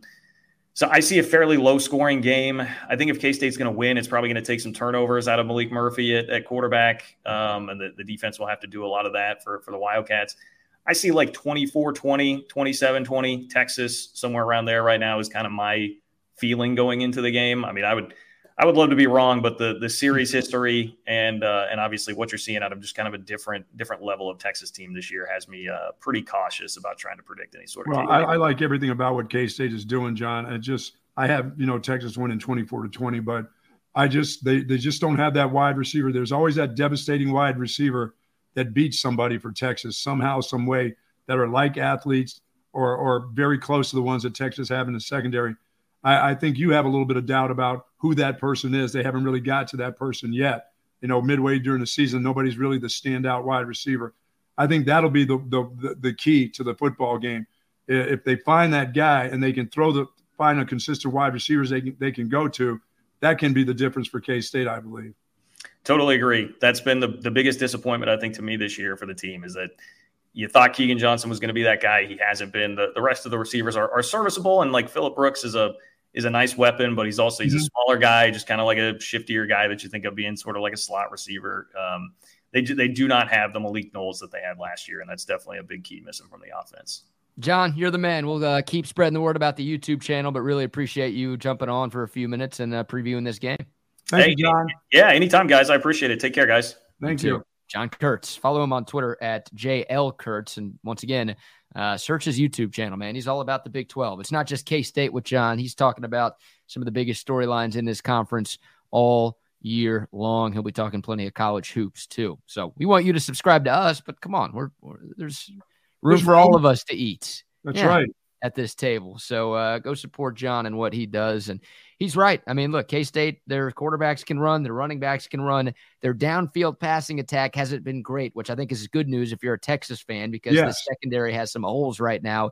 Even though they played a lot better against BYU, I think a lot of us are still a little weary of the back end of this Texas defense. So good news, K-State not great throwing the ball down the field, but man, they can beat you with that run game. They've had a lot of success doing that this year. We know it's strength on strength, but it'll be maybe Texas's toughest test as a rush defense, trying to game plan for two great quarterbacks who can run and two great running backs who obviously can run too. Yeah, but John, now you can bring your safeties down just a little bit into the box here to help out.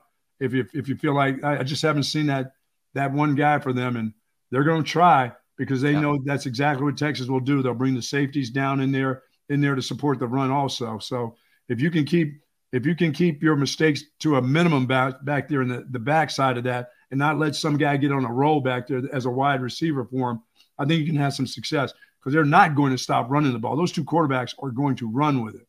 That's just what they do. And They're going to be physical up front with that offensive line.